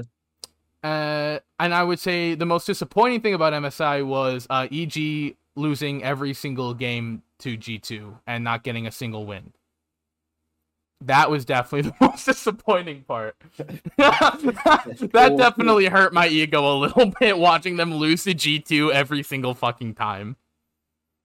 But you know, talking up T1, Evil Geniuses is the first North American team to beat T1 since CLG did it in 2016, I think. Jesus. Yeah. First North American team to do that. So fucking hell. That's a success story in my book. Fuck G2. We'll take T1. We'll take that. We'll take those boys. Do you guys have any thoughts about MSI? I don't think any of you watched MSI. No, I did not. Nah, I kind of wish I'm I did, not. but I did not. I cannot do pro play. That's fair. I go to sleep. But yeah, as long as we're done talking about MSI, I can talk about Worlds. So Worlds this year, oh boy, This one I did watch. oh my Yeah, Worlds is God. awesome. I peed my pants. Worlds this What year was a the- fucking banger. Best world, I would say best Worlds Mhm. since like what? Ever. I don't know. Almost ever. I would say what It was Sam, so hype. like 2016 might have been better, but I think that's the only other year. But like this was just the most incredible year for Worlds. So number one, I think the first thing that we should talk about when it comes to Worlds this year was the quote unquote, I'll call it a controversy, the controversy of the Worlds anthem this year, right? Oh yeah. Because Star Walking got released, and there was a lot of feedback about this song because previously the World song has always been like a super hype, like fast-paced. I don't even know what kind of genre to put it in, like victory rock or something like that. I guess it's the best way that I could describe it. It's an anthem, right? It feels like an anthem, like it's gonna fill a stadium, and with like with its like emotional inspire. feeling, yeah. Whereas Star Walking did not feel like that. Now that's not necessarily a bad thing.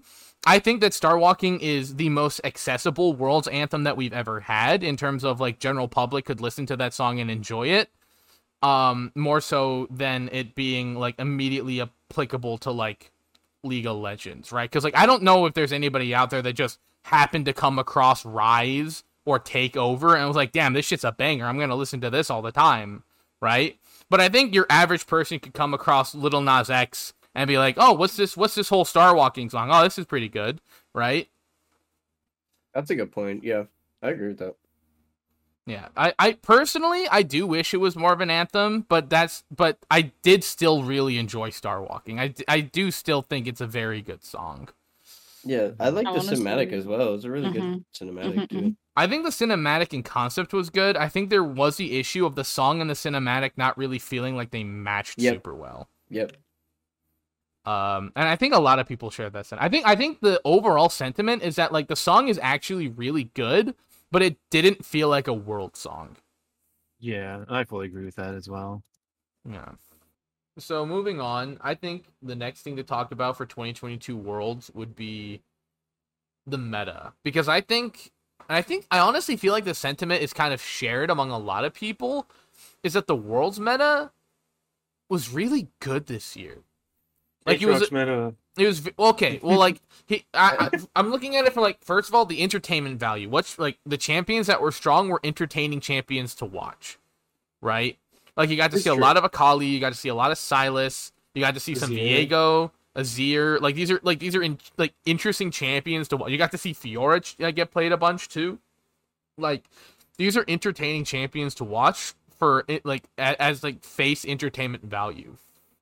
But also, I think other than Aatrox and Yuumi, there were no champions that were super uber broken to the point where they had to be pick banned, right? Like I think Aatrox and Yuumi were the two that were just giga broken. You could not let them through, or you had to first pick it. There was no other option. But because it was only those two champions, it honestly, like, it felt fine. Like the pick bans weren't crazy or anything like that.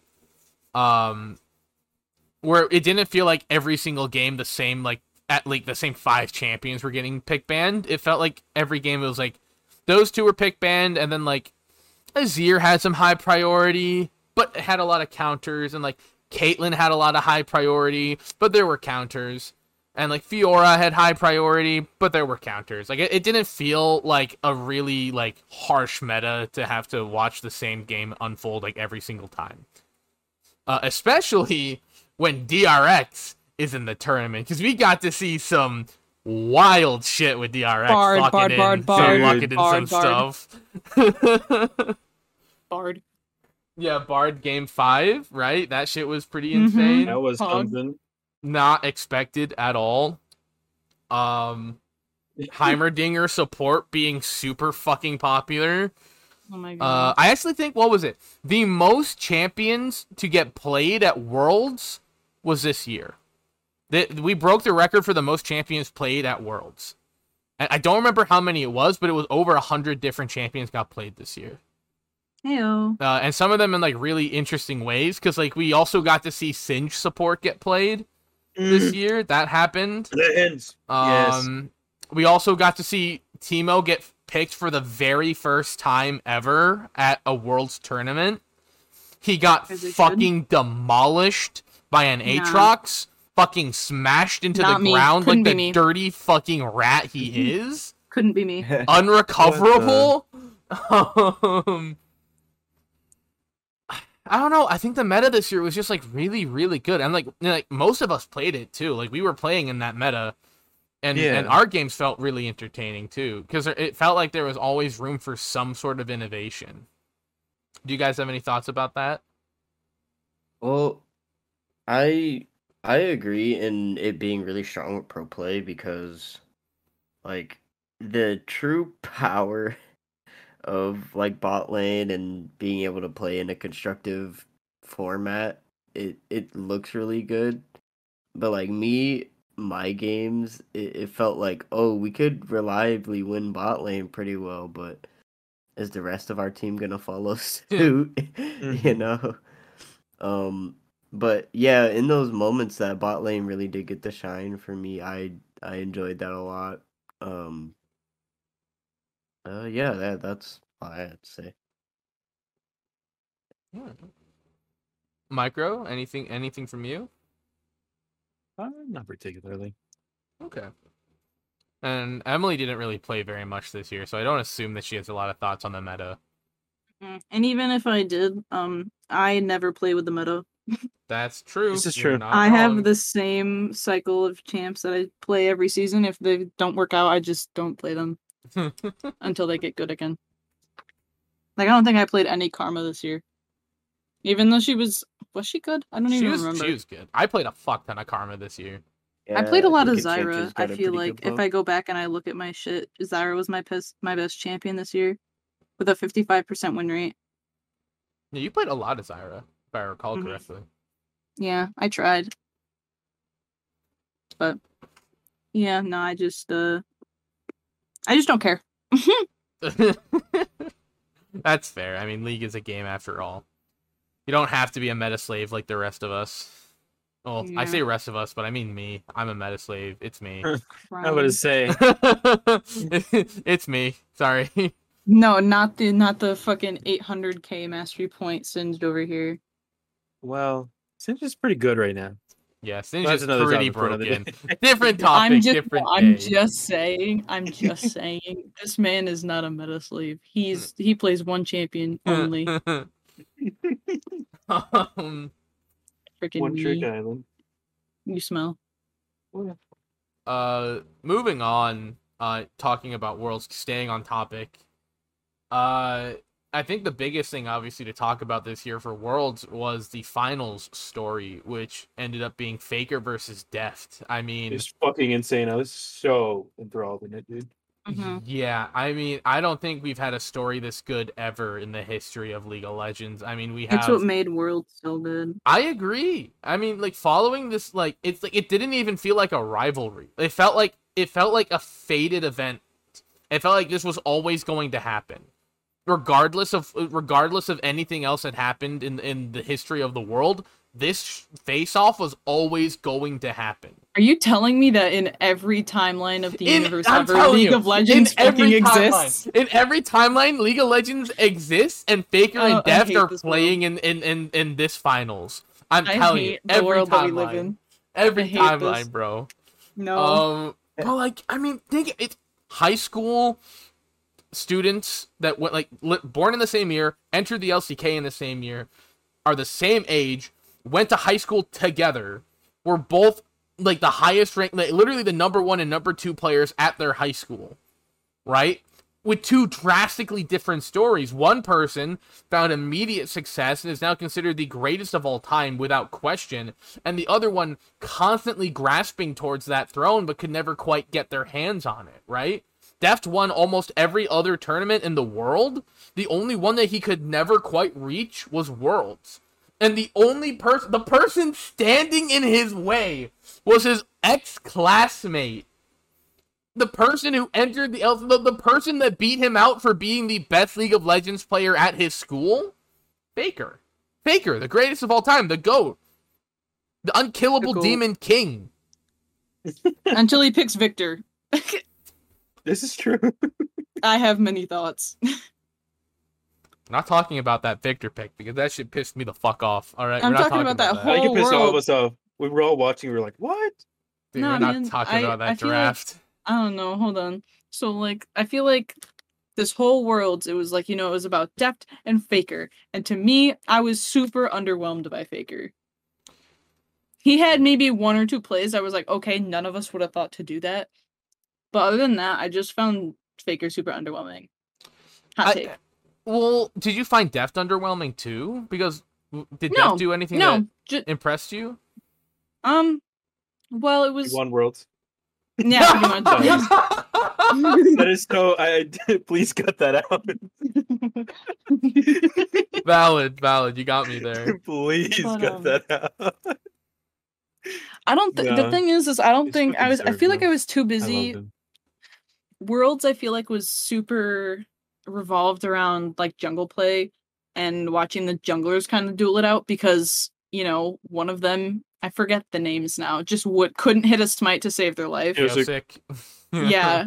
Oh yeah, because I named myself after him. And then Barrel. I feel that's those are the only two that Barrel I can really think approaches. of. Yeah. That was such So- a funny meme. I feel like both Deft and Faker when it came to actually playing the game. Granted, this is coming from someone who doesn't watch a lot of League of Legends, who just kind of plays very casually. I was not paying attention to them. As much as they were like really the center focus as to why it was so hype, I cared about Beryl. Beryl was my guy. Beryl and Piosik and fucking the other ADC. Gumayushi. Gumayushi. I was Yeah. super impressed with Gumayushi. But So I that's how I feel. I have a little bit of a clapback on this, right? You're clapping back. I You am, are I'm clapping your clapping. cheeks back in my direction. Yeah, sure. If that's the image you want in your head. If you take a look, I understand your viewpoint on this, coming and seeing this as somebody who hasn't watched LCK regular season and whatnot, but the reason why you probably don't seem very impressed by these two players is because of what they bring to their individual teams. So, breaking it down, Faker is obviously the greatest of all time, unquestionably, and he used to be just mechanically the best player in the world, and I think he is still mechanically one of the best players in the world. There's no question about that. But he has moved from being the main carry on the team to being the team leader. He is a shot caller, and he brings a level of stability to the mid lane that is basically unmatched by any other player in the world. And the primary thing that Faker does is he is a facilitator for his team, where he plays the map and he plays towards creating stability in mid lane, drawing pressure from the enemy jungler, and creating openings for his laners, his other laners, and his jungler to do other things on the map, right? Because if you watch these games over, watching, for instance, Zeus fighting Kingen, right? When Zeus is fighting Kingen in the Aatrox Yone matchup, the only reason why this is able to happen is because Faker is constantly pushing mid lane. There's not there are very rare points in that game where Faker does not have priority over the mid lane, because when he's creating that level of pressure, it means, Piosik probably has to go to mid, help relieve this pressure. Something has to happen there. Beryl might be roaming. His Beryl's approaching fucking everywhere on the map, right? And because a lot of pressure is being drawn to this mid lane right now, top lane, arguably, the the best carry on the team, like even over Guma, Zeus, is able to just run over top the entire game. This is not something that gets to happen unless Faker is able to do this, right? So it's not like visually you're not going to see a lot of flashy plays, but understanding it from a macro level, you have to understand that, like, this is an intentional decision. Like, I don't think Victor was a great pick, but I understand why in concept they would want to do it. Because Victor pushes lanes really easily, he forces priority on mid lane, and he scales really hard, so out of lane, he doesn't have to worry about, like, not doing anything if he gets behind by getting ganked over and over, right? On the flip end of that, Deft is a player that I would say is super consistent and requires zero resources. You will not see Piosik in the bot lane. You will not see Zeka roam to bot lane. You don't even see Beryl in fucking bot lane. Like, Deft is somebody who stays bot, farms the entire game super safely, and, like, he can definitely hands check people. This is not something that he has not done, but, like, his greatest strength comes from the fact that he is an ultimate stabilizing force in the bot lane. Like, you may not be able to, like, you're probably not going to get shit on by Deft in lane, but you're not going to beat him. That's the big thing. You're not going to, like, overwhelm him bot lane. That just doesn't happen. Because there's a level of stability that gets brought there. That means that, like, Piosik does not have to go bot. Beryl can roam the entire map, right? So there's a level of play that is being brought to DRX in this case, where they don't have to worry about an entire half of the map, because Deft is a stabilizing force. So again, not super showy, not super flashy. I would say that he does have, like, I think they both had a couple of plays that were pretty, like actually very well played mechanically. But their greatest strength comes from the level of stability that they create in the game for their team, right? Yeah, that's a good point. But I mean, that's just my analysis. I still think Faker, like, inted some of those games. I'm just gonna say. I mean, I think that's. I mean, I think it's fair. I think that obviously there are nerves, and I think Zeka is definitely mechanically on, like, a higher level than Faker is at the moment. I just think that there are definitely moments where you can see that and you can be like, oh, well, Faker's just inting this right now. But I think, I don't know. I mean, I guess I agree with you. There are definitely moments where he ints it. But getting back on, like, the main point, the baseline of this concept is that Faker and Def was super fucking hype, and it is what made Worlds as excitable as it ended up being this year. Any other thoughts or feelings about Worlds 2022? I loved it. What do we think about the opening? The opening with Star Walking? Yeah, I liked it a lot. Like the opening performance or what? Yeah, Yeah, the opening performance is kind of, I like I it. couldn't tell if it was lip synced or not. That's always a good thing, Yeah. at least. If you can't tell, then it's done, right? I think. I know that there was sentiment about the opening ceremony where in person it was apparently really, really good, but a lot of people who were watching from home did not get the same level of entertainment out of it, which is, like, first of all, fair, and I think you can expect that. But when previous opening ceremonies were like Legends Never Die, with a giant elder dragon flying around the stadium, and you have, like, an entire stage worth of dancers and orchestra and a band, like, going hard, definitely brings a different vibe than, like, what ended up happening this year. The stage seems smaller, I think. Yeah, for sure, and it's a lot to live up to as well. Yeah. Oh, but let us not forget the KDA performance with the CGI. No, let us forget that. Let us forget that happened, please. No, what do you mean? Moving on. So good.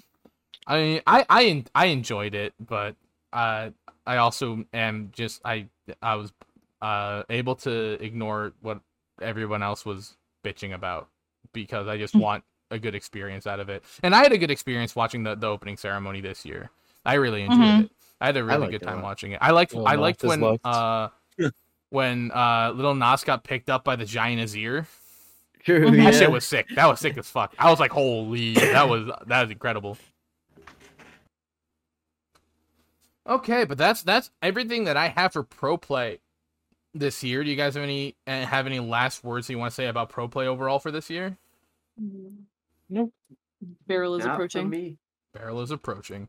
Yeah. Barrel is approached. I think this was a really entertaining year for competitive Mhm. League of Legends overall. I think every region had some strengths and some weaknesses, but I think overall it was a really, really good year.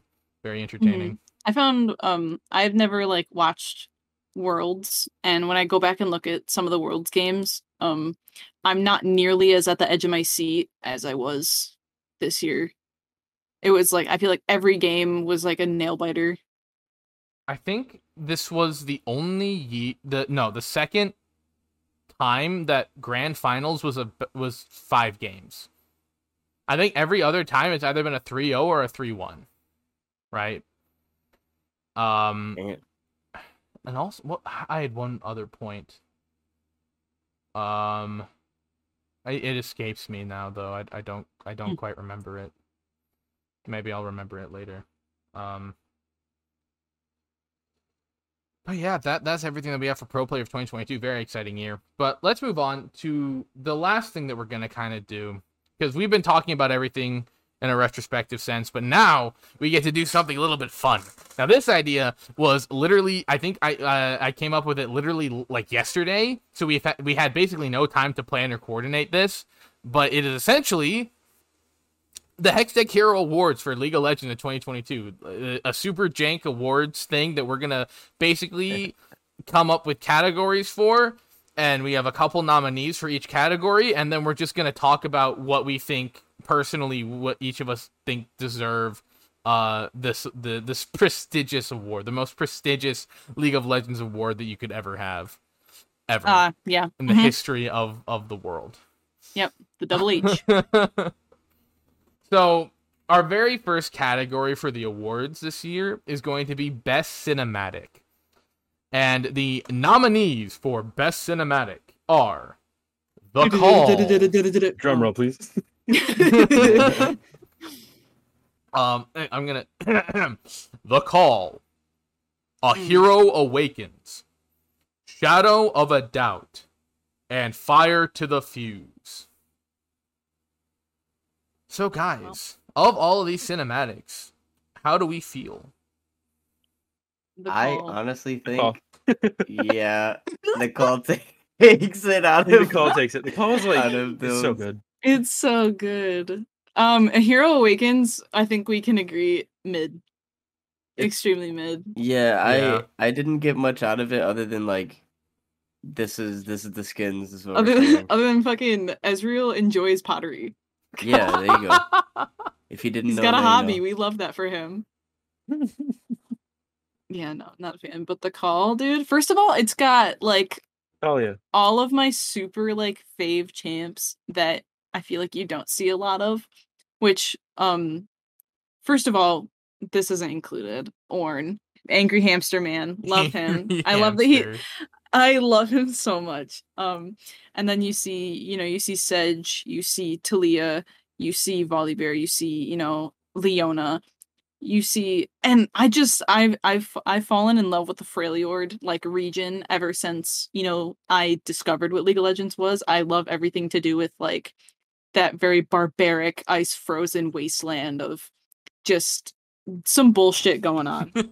So seeing that, and then all the different and also from an artist perspective, all the different textures and like the skin, you can see the pores in their skin and like the ice and the snow. And, I could just go on. It's so good. And then Volibear with all the lightning too. I feel like it is such a satisfying thing to like cinematic to watch. I feel like it's very satisfying. It's very crisp and clean. They did a very good job.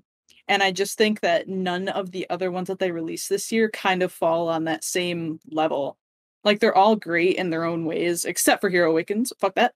Oh my God. Mid. But no, this is not good. And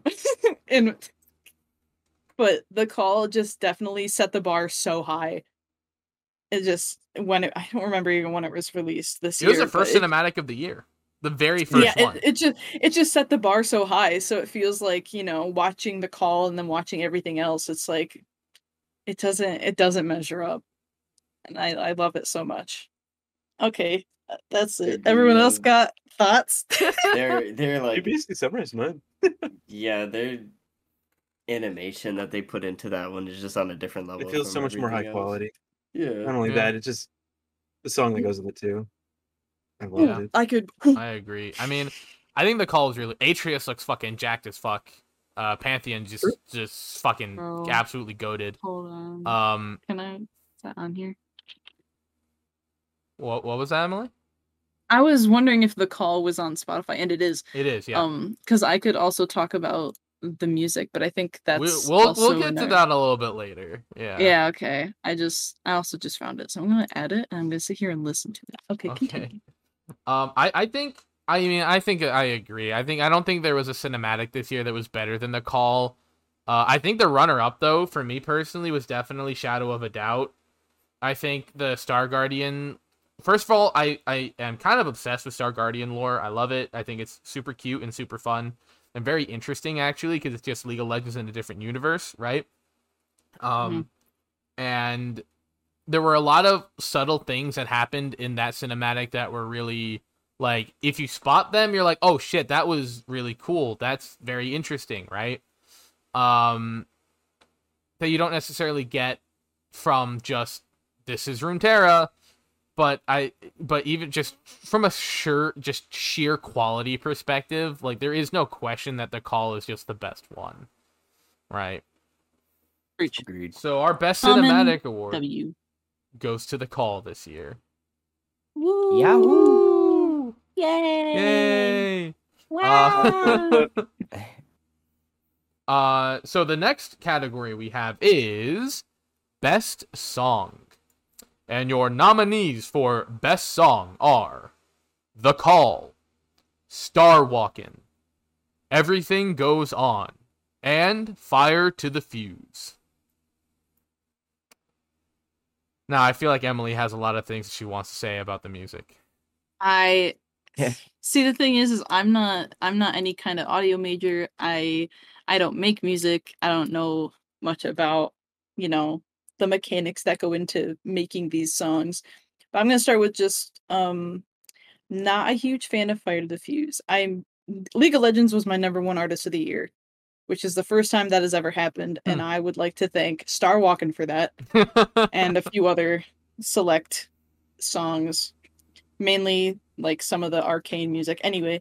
But The Call definitely set the bar so high with their songs as well, because you've got just this really, you start out with this low, almost like this low growl of, you're building up what the fuck is happening, which is such a horrible way to put that.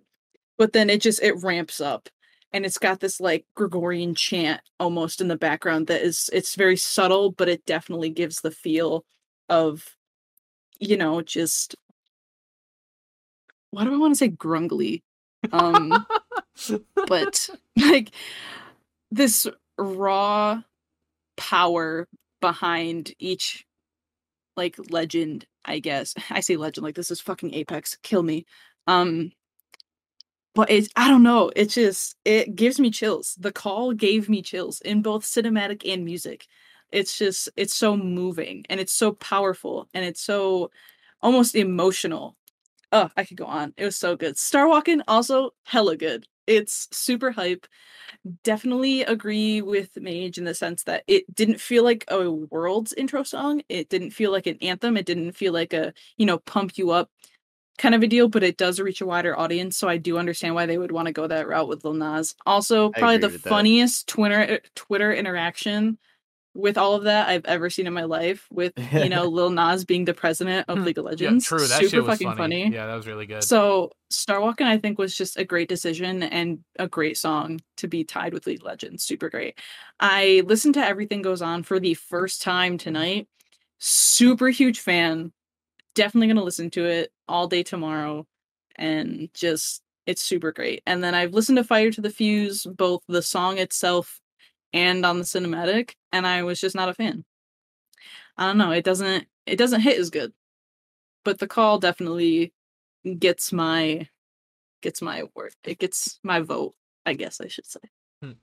Yeah, shut up now. For me, I enjoy Star Walking and Fire to the Fuse. I like the D&B with Fire to the Fuse. Really good Mhm. song in my opinion. And also Star Walking, the same reasons that like everybody else has. Mhm. Micro. Personally, Fire to the Fuse is my pick. I just vibe with it. I don't know. My music taste is a little unorthodox because I mainly listen to fucking death metal, screamo death metal. I don't know how or why. Like none of these I vibe too much with, but the one I most vibed with was Fire to the Fuse. Okay. Yeah, I agree. I enjoy that one. For me personally, my vote also goes to the call. I mean, so my perspective is the call feels more like a World's Anthem than Star Walking does. And there's like Emily said it, I think perfectly, where there's just an amount of just raw power and emotion and like it's very orchestral, right? And that's the kind of music that I really enjoy. I enjoy when my music is telling a distinct story, and you can almost feel a struggle happening as you listen to the music, which I think is really interesting, and it's not something that I get from the other songs on this like on this like nominations, which I think is fine. Like I like music is music. I enjoy all like sorts of music. I don't even know if there's a genre that I like distinctly dislike. Void gaze. You hate void gaze. But so first of all, let me say I enjoyed every single song this year. I don't know if there was a song that I disliked. I think Fire to the Fuse is probably on the lowest end of that, but even so, I still really enjoy the song. I think League of Legends was my number 3 artist this year on Spotify. And that is mainly because of the call. That is mainly because of the call and like the anthems and this like I really like this like sweltering orchestral like monumental sound that comes from these sorts of songs. That because like I don't know about you guys, but I'm a fucking weirdo, and when I listen to music, I like try to imagine a story in my head as I'm listening to the music. So like whenever I listen to these like anthems, I'm imagining like, okay, this is like either like a giant, like a huge scale battle, or like when I'm listening specifically to League of Legends stuff, I picture myself like winning tournaments, right? That's what I imagine, right? And that's what that emotion it feels like victory. The call feels like victory to me, and I don't know how else to describe it. Good analogy. Mm-hmm. But I mean, obviously we don't have like official awards or anything, and we don't have a voting system or anything like that, but like we all just kind of have our favorite. I think the cinematic might be the only one where we all have a distinct, like there's a distinct number 1. But any other thoughts before we move on to the next category? Honorable mention, the whole Arcane album. Definitely not a 2022 thing, but the whole Arcane album. Valid. Soundtrack. Whatever you want to Another call honorable mention, the Zeri Champ release song. it. Yeah. It was a fucking banger. Mm-hmm. I agree. Pentakill was last year, right? That's my honorable mention. Pentakill's always sick. I love I'm Pentakill. crying. You know what, my honorable mention, fuck it. As long as we're doing it, my honorable mention is Rise. I listen to it every single day. Hold on. What was the one? Oh, there was one that. What was the one that was on my throwback? Not throwback. Fucking Spotify bullshit. Yeah, the Spotify Wrapped. Oh, Burn It All Down. Burn Yeah. It All Down was so It was really good. good. Also, Linkin it's Park, also Burn It because Down? it's Paris, and Paris is one of my all-time favorite bands. So Burn It All Down is so fucking good. I love it here. We love League of Legends music. We do. It would have been number 1, but I had cut my fingers off on fucking repeat for like a whole month straight. All Cut right. my fingers off. Let's move on to our next category. So the next category is a pretty simple one. It is Best Champion Released. And your nominees, also known as every champion that got released this year, are Zeri, Renata Glask, Belveth, Neela, and Cassante. Are we talking objectively best or opinionated? best? Opinionated. This is opinions. Like we're yeah. Okay. Put Belveth in the fucking trash can. What the fuck? Oh my Put that god. bat the looking ass fuck? bitch in the trash can. Suck that bitch up with a vacuum. Jesus. What Don't the... listen, Micro. Don't listen, Micro. Please don't listen. Don't look. Sit in the corner. Sit in the corner, honey. I gotta She's suck not up even the my... bat. Don't out worry, of the she's corner. not even the one I chose. Oh my Okay, god. good, because she sucks. Nah, Renata would be mine. I just think her kit's so cool. She's so unique. I think thematically, like, her kit's just fucking cool. That's my vote. Mm, I'd vote Zeri Renata as my favorites. Mm-hmm. mhm. If I had a choice between reworks and champions, Udyr, of course, but Renata Glass for sure takes it for me. I think Sally is Renata is also my kind of pick. up on that list. Mainly 'Cause I- because every time I play against a Renata, I feel like it doesn't affect me at all. Or we just it's so easy to not so easy to pick against her, but if you don't play an attack like attack speed or attack damage champion, it just she's useless with her ult at least. Shit's so fucking funny. I just think of that what is it, Ultimate Bravery game with Kaisa where they were playing Renata Yeah. and I literally did no damage because I didn't build damage. And they're like, ha! This Kaisa is gonna get so fucked. You thought. I'm building Chemtech. Chemtank, you fuck. Damn. I don't know. But Renata is just so funny. And I feel like every time you see her pink fart going across the lane, everyone just, you can see everyone scatter like fucking cockroaches. It's so funny. I think she's a great addition. I think that's valid. I mean, maybe I'm the only one that feels this way, but my vote kind of goes to Neela, actually. I think Neela's concept is really, really cool and very interesting and brought a very unique take to bot lane.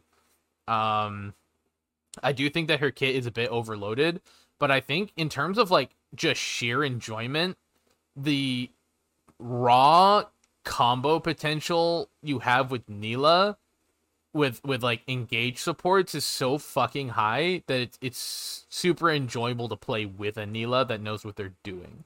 Versus like, and the only reason I say that because like Zeri would be my runner up. Is like every time I play with a Zeri, I'm usually on a fucking enchanter, and enchanters are just not fun.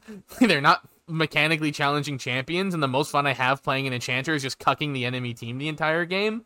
So it's like, okay, I'm gonna press my shield on Zeri, and now she move fast, deal damage, and then I'm just standing there pressing one key the entire game, which is just not as much fun for me. But when I play with the Neela, it's like I'm playing Taric, I can play Rakan, I can play fucking Sejuani, I can do stupid shit, I'm playing Pantheon, I'm doing whatever the fuck that I want, and then we're just murdering the enemy team. Zeri is just a little bit slower for me, which is the only reason why I think I have her slightly under Neela. But I would say it is still probably very close between Neela and Zeri for me personally. That's a good take. Yeah. I like that. Are you guys ready to move on to the next category? E. Okay. And the next category that we're bringing to you tonight is Most Broken Champion. And your nominees for Most Broken Champion are Aatrox, Hecarim, Yuumi, and Varus. Wow. See, that sounds tough. Aatrox. Just personally, presence at low elo, where I am. They can Nobody knows how all to fight him down here. stuff it. They have an idea how to fight him in pro play, especially during Worlds, but he was so present that it's hard to say anybody else for me personally. Like, I don't know. Aatrox is a cool champion anyways, but like he just felt really strong for most of the year. I saw him everywhere. Maybe not everywhere, but like all the time, actually. I think it's interesting to look at the nominees because it's like we have Aatrox, which I feel like was strong all year, but was definitely showing how broken he was at Worlds. You have Hecarim, who was just absurdly broken in spring into MSI, and then became tolerable, and then got broken again in preseason this year. And then Yumi, which is honestly just been broken the entire year, but it just became more apparent at the end of the year, I think. And then Varus, which feels really weird to have on this list because, at least for me, the other three were very apparent because of pro play, but Varus is broken because of solo queue. Because AP Varus was just the most disgusting thing I have ever seen in the entire world. Because, like, the new Udyr, like, the Udyr thing where he has, like, Halo Blades and, like, Prowlers, like, that shit's broken. He kills you in, like, 3 hits. I saw a Varus in power Q a Mundo at full HP and kill him. And, like, that just is not supposed to happen. That just should not happen. But it does. Right? So I think these are, like, 3 champions that are broken because of the high elo shit, and then Varus is just broken because he's just the build was so fucking absurd for him. It was just way too good for that champion. Personally, if I were to vote for anyone, like, my vote's gonna go to Yumi because I'm the one that has to deal with that champion or play that champion, and I think that she is just in concept, just absurd. But I think when I broke it down and I was talking, like, coming up with which champion I think is most broken, I think it's interesting to see that, like, at different points of the year or in different concepts, each one is broken in a different way.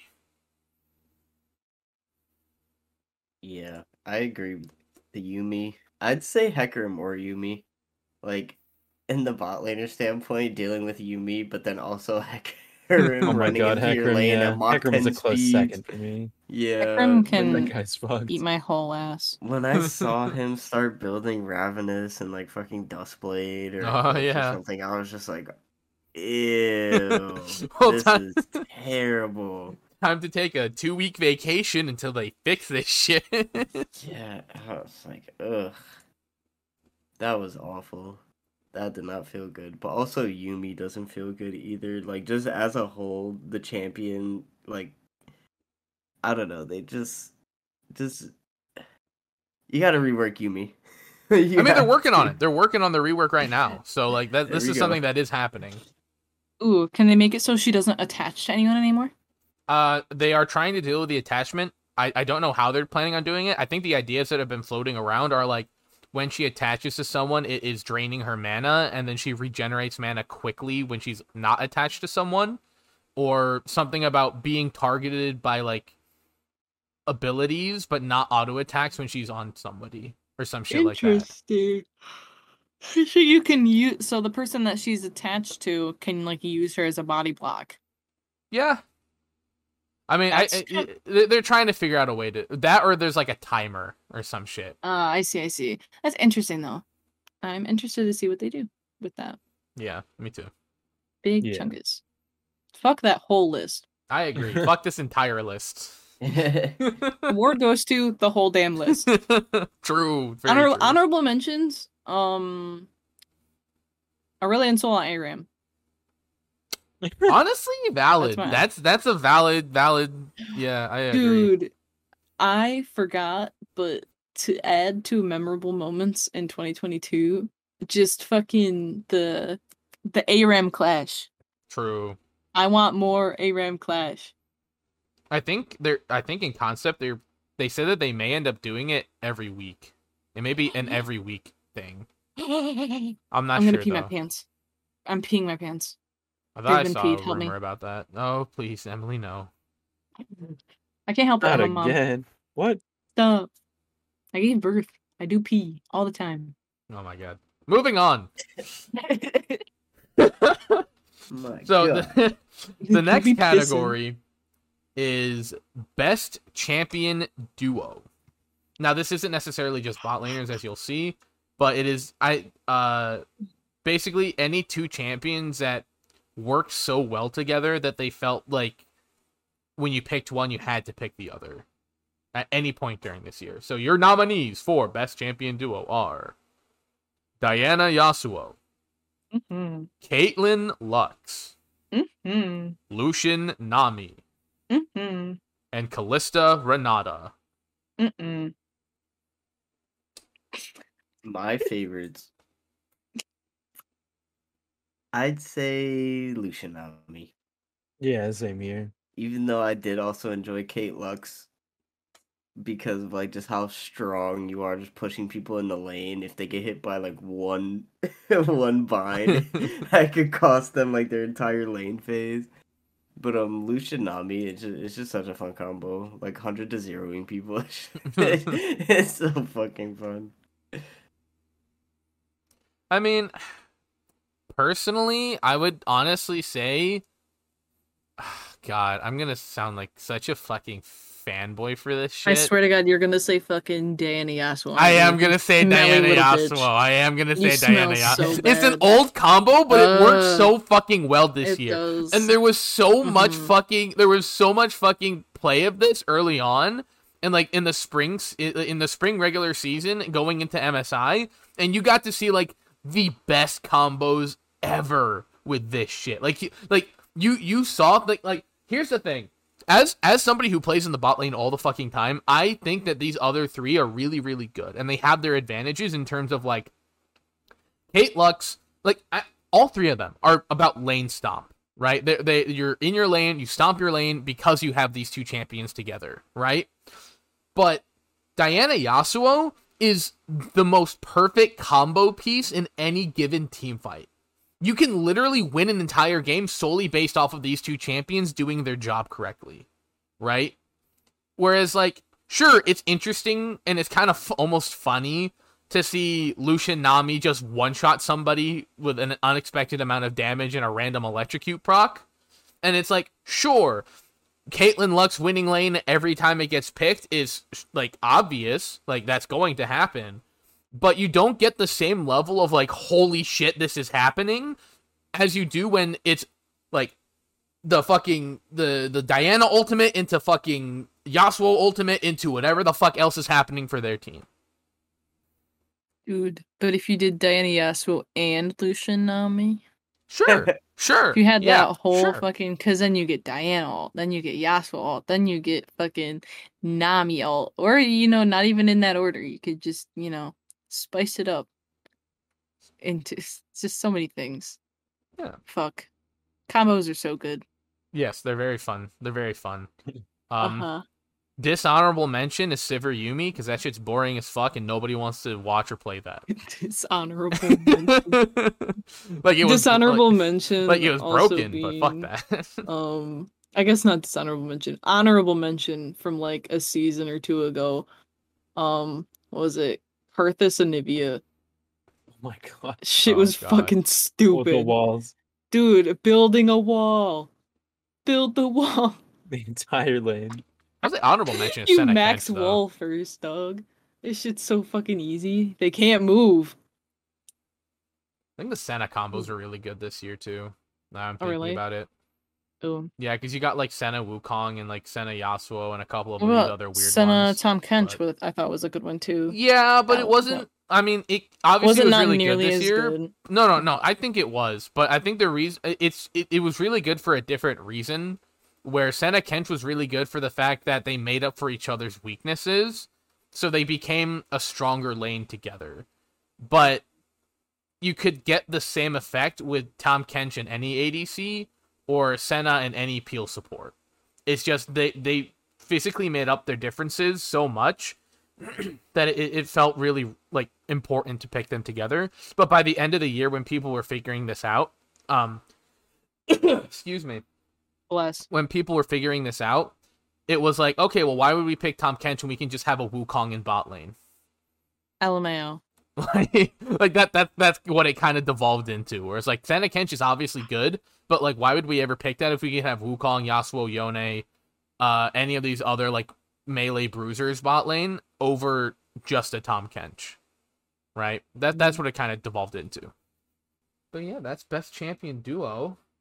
Moving on to our next category, we have best item. And your nominees for best item are Gore Drinker, Death's Dance, and Winter's Approach / Fimbulwinter. I think Death's Dance stands out the Yeah. most to me at first. But then also Gore Drinker plus Death's Dance. A really good combo. Mm-hmm. I think personally for me, my pick's Death's Dance because there's champions that are like Gore Drinker's very good, but it felt like every bruiser at some point could just build Death Stance and never fucking die, or even assassins Yeah. at some point. But like, there was a point in time where somebody could just build Death Stance, Maw of Malmortius, and just become immortal. That shit was annoying. Not gonna lie. Yeah, the way some characters are just like, you just shit on them for a good majority of the game. They come back with a death stance and all of a sudden they don't die. It just feels so bad. Because then it's like you gotta build 2 more or so items to compensate for that. Wasn't there a Death Dance rush meta at some point where like every top laner built that item first? Or am I think crazy? it was I don't know about this year, but I think there was at some point. It was something about how it would give you a ridiculous amount of AD when you built it. I think is why that went down. I don't remember, but I'm not even voting for Death Stance though. I'm voting for fucking Fimbulwinter because that shit was disgusting. Like this item was actually so fucking broken that they had to hotfix it and then they had to nerf it into the ground to the point where it's just not buildable anymore. I didn't even remember that happening. I feel like I honestly feel like if you take Fimbulwinter, like honestly, it's not even Fimbulwinter, it's tier. Tier items this year should have been what we nominated because tier items this year were just fucking disgusting. Like every single one of them at some point in this year was really, really fucking good and had to be nerfed into the ground. Yeah. But like tier as items just always held its ground. Yeah, I agree. And you get a lot of utility out of it, and obviously like Archangels is probably the worst fucking legendary item in the game right now. Yeah, that's the weaker of them. But like Muramana is, I think, still really fucking good, and I think Fimbulwinter used to be the best item in the game, but because of how fucking like broken it was, because like you were building it on like every single champion, because like listen, when Ryze was able to build no damage, but build just Fimbulwinter, and then get a permanent shield, and then deal your entire health bar in damage just because he has bonus man, like that is a problem. That's a fucking issue, right? So facts, yeah. I think I am coming at this from the standpoint that Ryze was like my most played mid laner with my highest win rate champion this year, and when I was playing Ryze the most, it was when this build was the most prominent. It was just so disgusting. It was just so broken. Any other thoughts about best item? Shrelia's isn't on this list. You're goddamn right it's not on this fucking list. I fucking love Shrelia's. I also love Shrelia's, but... Go fast item. Fast. Go fast. Honestly, like... If... Okay. Words are hard. Honorable mention, Imperial Mandate. No! Yeah, not even Shrelia's, because I think Imperial Mandate got a lot of love this year. It got a lot of utility. But moving on to the last category of the awards this year. My favorite category. This is a category that I've been waiting to talk about. Not gonna lie, because I'm a fanboy. Our last category of the year is going to be Best Pro Play of the Year, and your nominees are the Canyon Showmaker Gap, the Guma Baron Steel, the Danny Pentakill, the Malrang Flagon Drag, and the Giga Chad the Shy Play. So quick context to listeners who may not understand what each one of these are for each one of these nominees, because I kind of gave them funny names instead of like what I could describe them as. So the Canyon Showmaker Gap is the game at Worlds where Dalmonkia was playing against Gen G, and they were on their 5th game, and Dalmon was down a lot, like they were just looking like they were just going to lose the game and roll over, but then Canyon on Kane got a super like clutch flank with a really good W knockup that knocked up 4 people, and then Showmaker flashed in and then stunned 3 people, and then they won the fight, took Baron, and it looked like they could flip the game. The Guma Baron Steel was specifically the Baron Steel at Worlds Finals when T1 had basically just gotten aced, and Guma is approaching the Baron as DRX is trying to finish it, and he steals it with the Varus Q, and the game gets to stay alive for T1 off of this play. The Danny Pentakill, because there are a lot of them, specifically is the Baron Steel Pentakill from the Team Liquid series in spring. The Malrang Flag and Drag is specifically the summer finals against G2 in the finals on Game 3, the one that ended up getting nominated for the Esports Awards this year. And then the GigaChad Shy play was when he's playing Gnar, and he is just getting fucking shit on by... Oh, fuck. Basically, he outplays Rookie and Karsa as in a 2v1 under the enemy team turret as Gnar. But those are your nominees. I'm gonna go last. I'm gonna let you guys go first, and I'm gonna talk last. Me personally, I like the Danny play the most. I'll say that's my favorite because, like, just as an AD player, like, just watching that just mechanical gameplay happen before my eyes was just awesome. Mhm. Like, that alone just does it for me. It was Baron Steel, just because I watched that one live. Not only that, because it happened so many fucking times in that whole series. Yeah. For no fucking reason. But also just a close runner-up for me was the Danny play, because that shit was just so fucking cool to watch. Like, Oh, are you still going, dog? no. No? Nope. You're gonna give up the hot seat? You're gonna let me pull out Danny's from under play- you? Danny's play was fucking sick. That is all. I fucking loved it. I don't know how to elaborate. It was just sick. Like, I appreciate a play like that. Mm-hmm.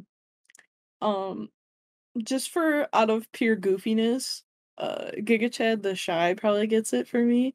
Although the very close second would be the the Baron Steel, because like Micah has said for himself, I was there to watch it live. I saw it happen. Shit was fucking funny.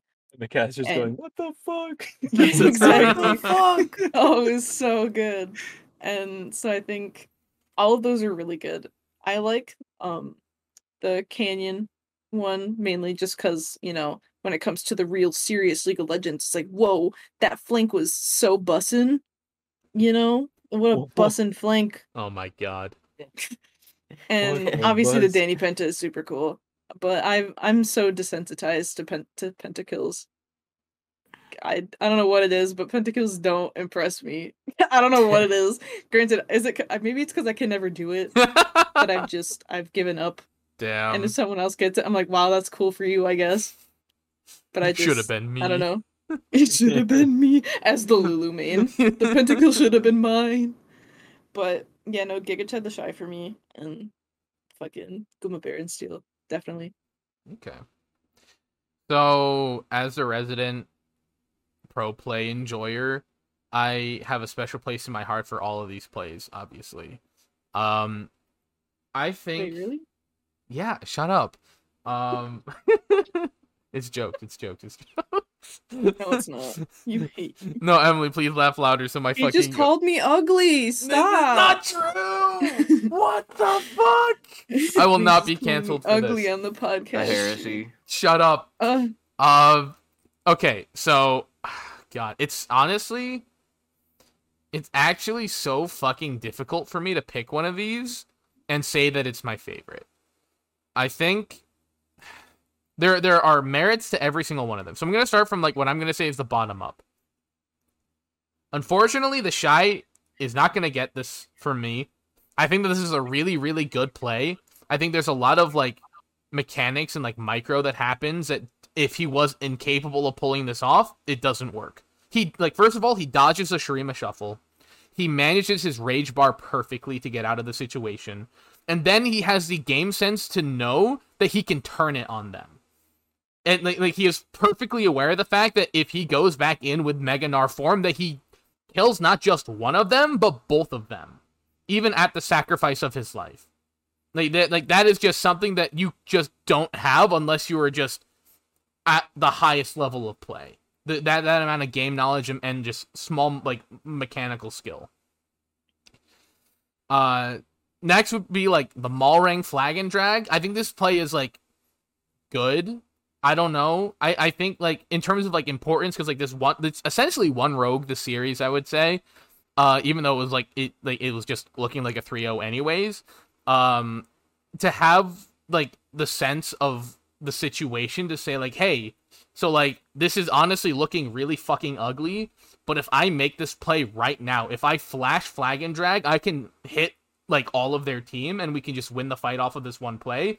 I'm gonna go for it. To have the confidence to say that you're gonna do this ballsy ass fucking play when it looks like you're at a disadvantage, that takes a lot of guts. Again, it is a matter of understanding the extent of your champion and the situation to the point of analyzing it and being like, hey, I can do this. I can make this happen.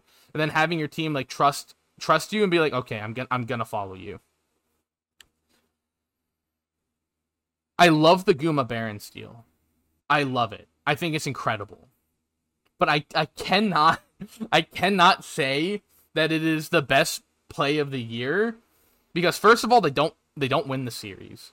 They don't win off of this. They stay alive because of this. T1 looks like they're losing, and Guma with this steal saves it for their team so that they don't lose in that moment. I think it was still incredibly hype. The fact that it was happening all night and we get it again at such a crucial moment is just absurd, right? That just shouldn't be able to happen.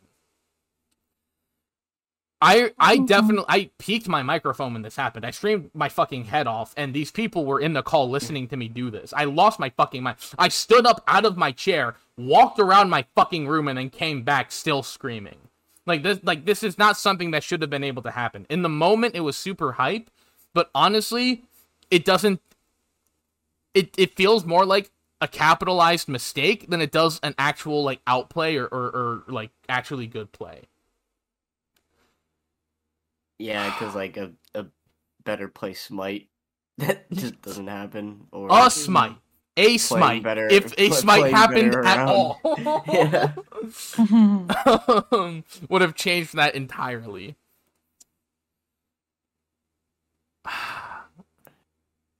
The Danny pentakill is so fucking good.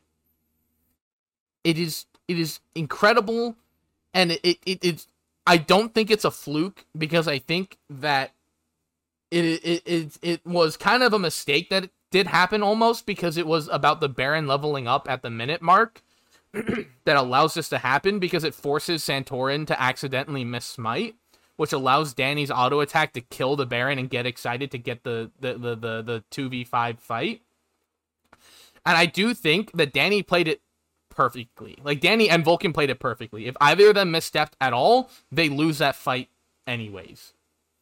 But they played it fucking perfectly, and it also kind of feels like Team Liquid choked a little bit. I think that this is probably the most memorable play in the LCS, probably the best play of LCS in the history of, like, as long as the LCS continues, it's going to be the best play ever, unless something really significant happens. But I don't know. I don't think I can give it best play of the year. For some reason, my mind just will not allow it to happen. Because it doesn't feel like it was an outplay. It feels like it was a capitalized mistake again. Right? I feel like it was just really well played, in my opinion. I think after the Baron gets stolen, the presence of mind for Danny and Vulcan to be able to say to each other, hey, we're going to fight this and we're going to kill all of them, that's really, really good. And I think the way that Danny positioned himself and played was really, really good as well. But in all honesty, the play just never should have happened. Right? Which is the same issue that I have with like the Guma Baron steal. Like, this is stuff that should not have happened. Which means that my best pro play of the year goes to the Canyon Showmaker play. And I understand that like they don't win this game, but this play was so fucking crucial for them. Because they were down gold, they were down, like, their tempo was super fucked. They basically had no way of winning this game, right? But Canyon, first of all, finds the world's most perfect flank on Kayn, which is exactly what you need this champion to do. And this was right after a small skirmish had broken out mid lane and crucial cooldowns were down. Like Moonlight Vigil was not available. And because of this, it's like taking a fight here seems really, really risky, especially with how grouped up the enemy team is. But because of Canyon's ability to see this happen and think to himself, okay, I can wrap around here, get behind 4 of them, and force a play to happen. Because when you're in a situation like this, you're in a 5-game series, you're down to the last match. If you lose this, you're out, you're done at Worlds. If you win this, you get to move on. You stay alive. You have to go for a ballsy play if you're down as much as they were in this moment. You have to do something drastic to get yourself back in this game. And Canyon's ability to find that moment was perfect. And beyond that, the communication had to be exactly on point to what to like, if there was any sort of miscommunication, this play never happens. Because if you watch it, Showmaker has to flash forward with his Syndra Scatter the Weak for this to happen at all. Because Canyon can find the 4-man knockup and then have no follow-up, and then it just looks like he ints. But he finds the 4-man knockup. Showmaker has the ability, has the presence of mind of the situation to flash forward, force a 3-man Scatter the Weak, and then the rest of Damwon Kia are able to immediately collapse, even with crucial cooldowns being down, and win this fight anyways without losing a single team member. All because Canyon was able to see this play happen, and then Showmaker was able to say, hey, I trust you to make this happen, and I'm going to follow up with you, and we're going to stay alive. I understand they don't win this game, but this is the only point in that game where it looked like they had an advantage, and they made the absolute most of it. And I just think the presence of mind, the communication, the mechanical outplay, this was perfect. There is nothing that can be said about this play that you can criticize it on any level, where it's like, oh, it was boring, or like it didn't really, like it wasn't impactful, or it seems like a mistake. This was a sheer test of will and just game and just understanding of like the map movement that had to happen here. So my best pro play of the year goes to Canyon Showmaker. Well played. Of course you would, you absolute Neanderthal. What the fuck? Nah. Where's Beryl on this list? Yeah, let me just put when Beryl walks top lane and then And when places Beryl down walks... a turret and then dies. Let me put that on the list real quickly. Let me put Please Beryl do. approaches on the list. Every single time. I want an edit. I want what is it? Fuck. A compilation. Compilation, thank you. I want a compilation of every time Beryl approached. Every time he left lane, walked somewhere else. Yeah. Yeah, it's gonna be just the whole worlds again. But yeah, those fair. are the awards for our 2022 Hextech Hero Awards. So those are the categories that we went with. If you're listening to this podcast, you want to let us know what you think about those awards and what you think should have won, or if there was something that you would have nominated over some of this other stuff, you can go ahead and you can either tweet at us. You can tweet at me on Twitter, which is LaughingMageLol, or Micro at HH_Micro, and that's Micro with a Y instead of an I. Or you can email us at hextechheroes@gmail.com. But that is our 2022 League of Legends retrospective. Guys, do we have anything else we want to say before we close this out? It's been a good year. Cool Yeah. experiences, learned a lot. Looking forward to next year. I want to climb ranked, hopefully. Yeah, I might climb ranked for the first time seriously in a while. I think all three of us are, right? Yeah. It's gonna be an interesting year. I will be the cheerleader. Go, go, my friendos. And we'll appreciate Don't that. suck. Don't You know, suck. Damn. Yep. Yeah. Honestly, I'm praying for Mage, man. I just, Oh my god. and it's not that I don't have faith in you. It's you have the unluckiest games ever that I've ever seen. I don't know what it is with your teammates with the worst mental I've ever seen in my life. Yeah. They it's miss a unlucky. minion and they say GG's, and it's like, what? What the? It's ridiculous. Unlucky. So good luck to you, Thanks. sir. I'll get it. And what I'll I'm gonna get it. do with League of Legends this year is play in every single one of these ARAM clashes. Fuck, That's that'd be fun. Fuck yeah. Hell yeah. And then my son will begin his journey. Jungler. Mm-hmm. I'll pray for that boy. Journey. I'll even make his account and everything. Oh my god. Mm-hmm. Jesus Find him Christ. at see Bastion Man. Bastion Man. That's so funny. Yeah. Bashman. Batchman. Bashman 22. All right. Well, with all that being said, this is the end of the episode. Is there anything you guys want to shout out before we close it out? You shouted out my Twitter for me. That's all I needed. Yeah, I don't got nothing. I'm sobbing. I don't think I have anything. I'm not cool enough. Maybe the next time I'll have something ready. Well, very But cool. thank you. Yeah, it's awesome having you on, Emily. It was great having you. Mhm. Shout out to you, Yeah. honestly. Wow. We shout you out every single episode. So Wow, really? yeah, I would say that I get to that part, but you're I usually listen asleep to by then. and I listen to the podcast before I go to bed because it's like the equivalent of being in the Discord call, Right. but like, podcast form. So I never usually get to the end before I'm asleep. Podcord. But thank you. Shut up. Pod You smell. board. Oh my god. You smell so bad. Well, if you're listening, if you've made it all the way to the end of this almost 3-hour long podcast, thank you very much for listening. I know this one is a bit to handle, but honestly, this was a super great year. It's been a joy to do these episodes, and I look forward to doing these episodes weekly this entire 2023 season. Wow. And we should have a yay. really good time. So thank you for sticking Yeah. with us, and we Mhm. will catch you guys next time. Yay. Bye-bye. Bye. Happy New Year. Bye-bye.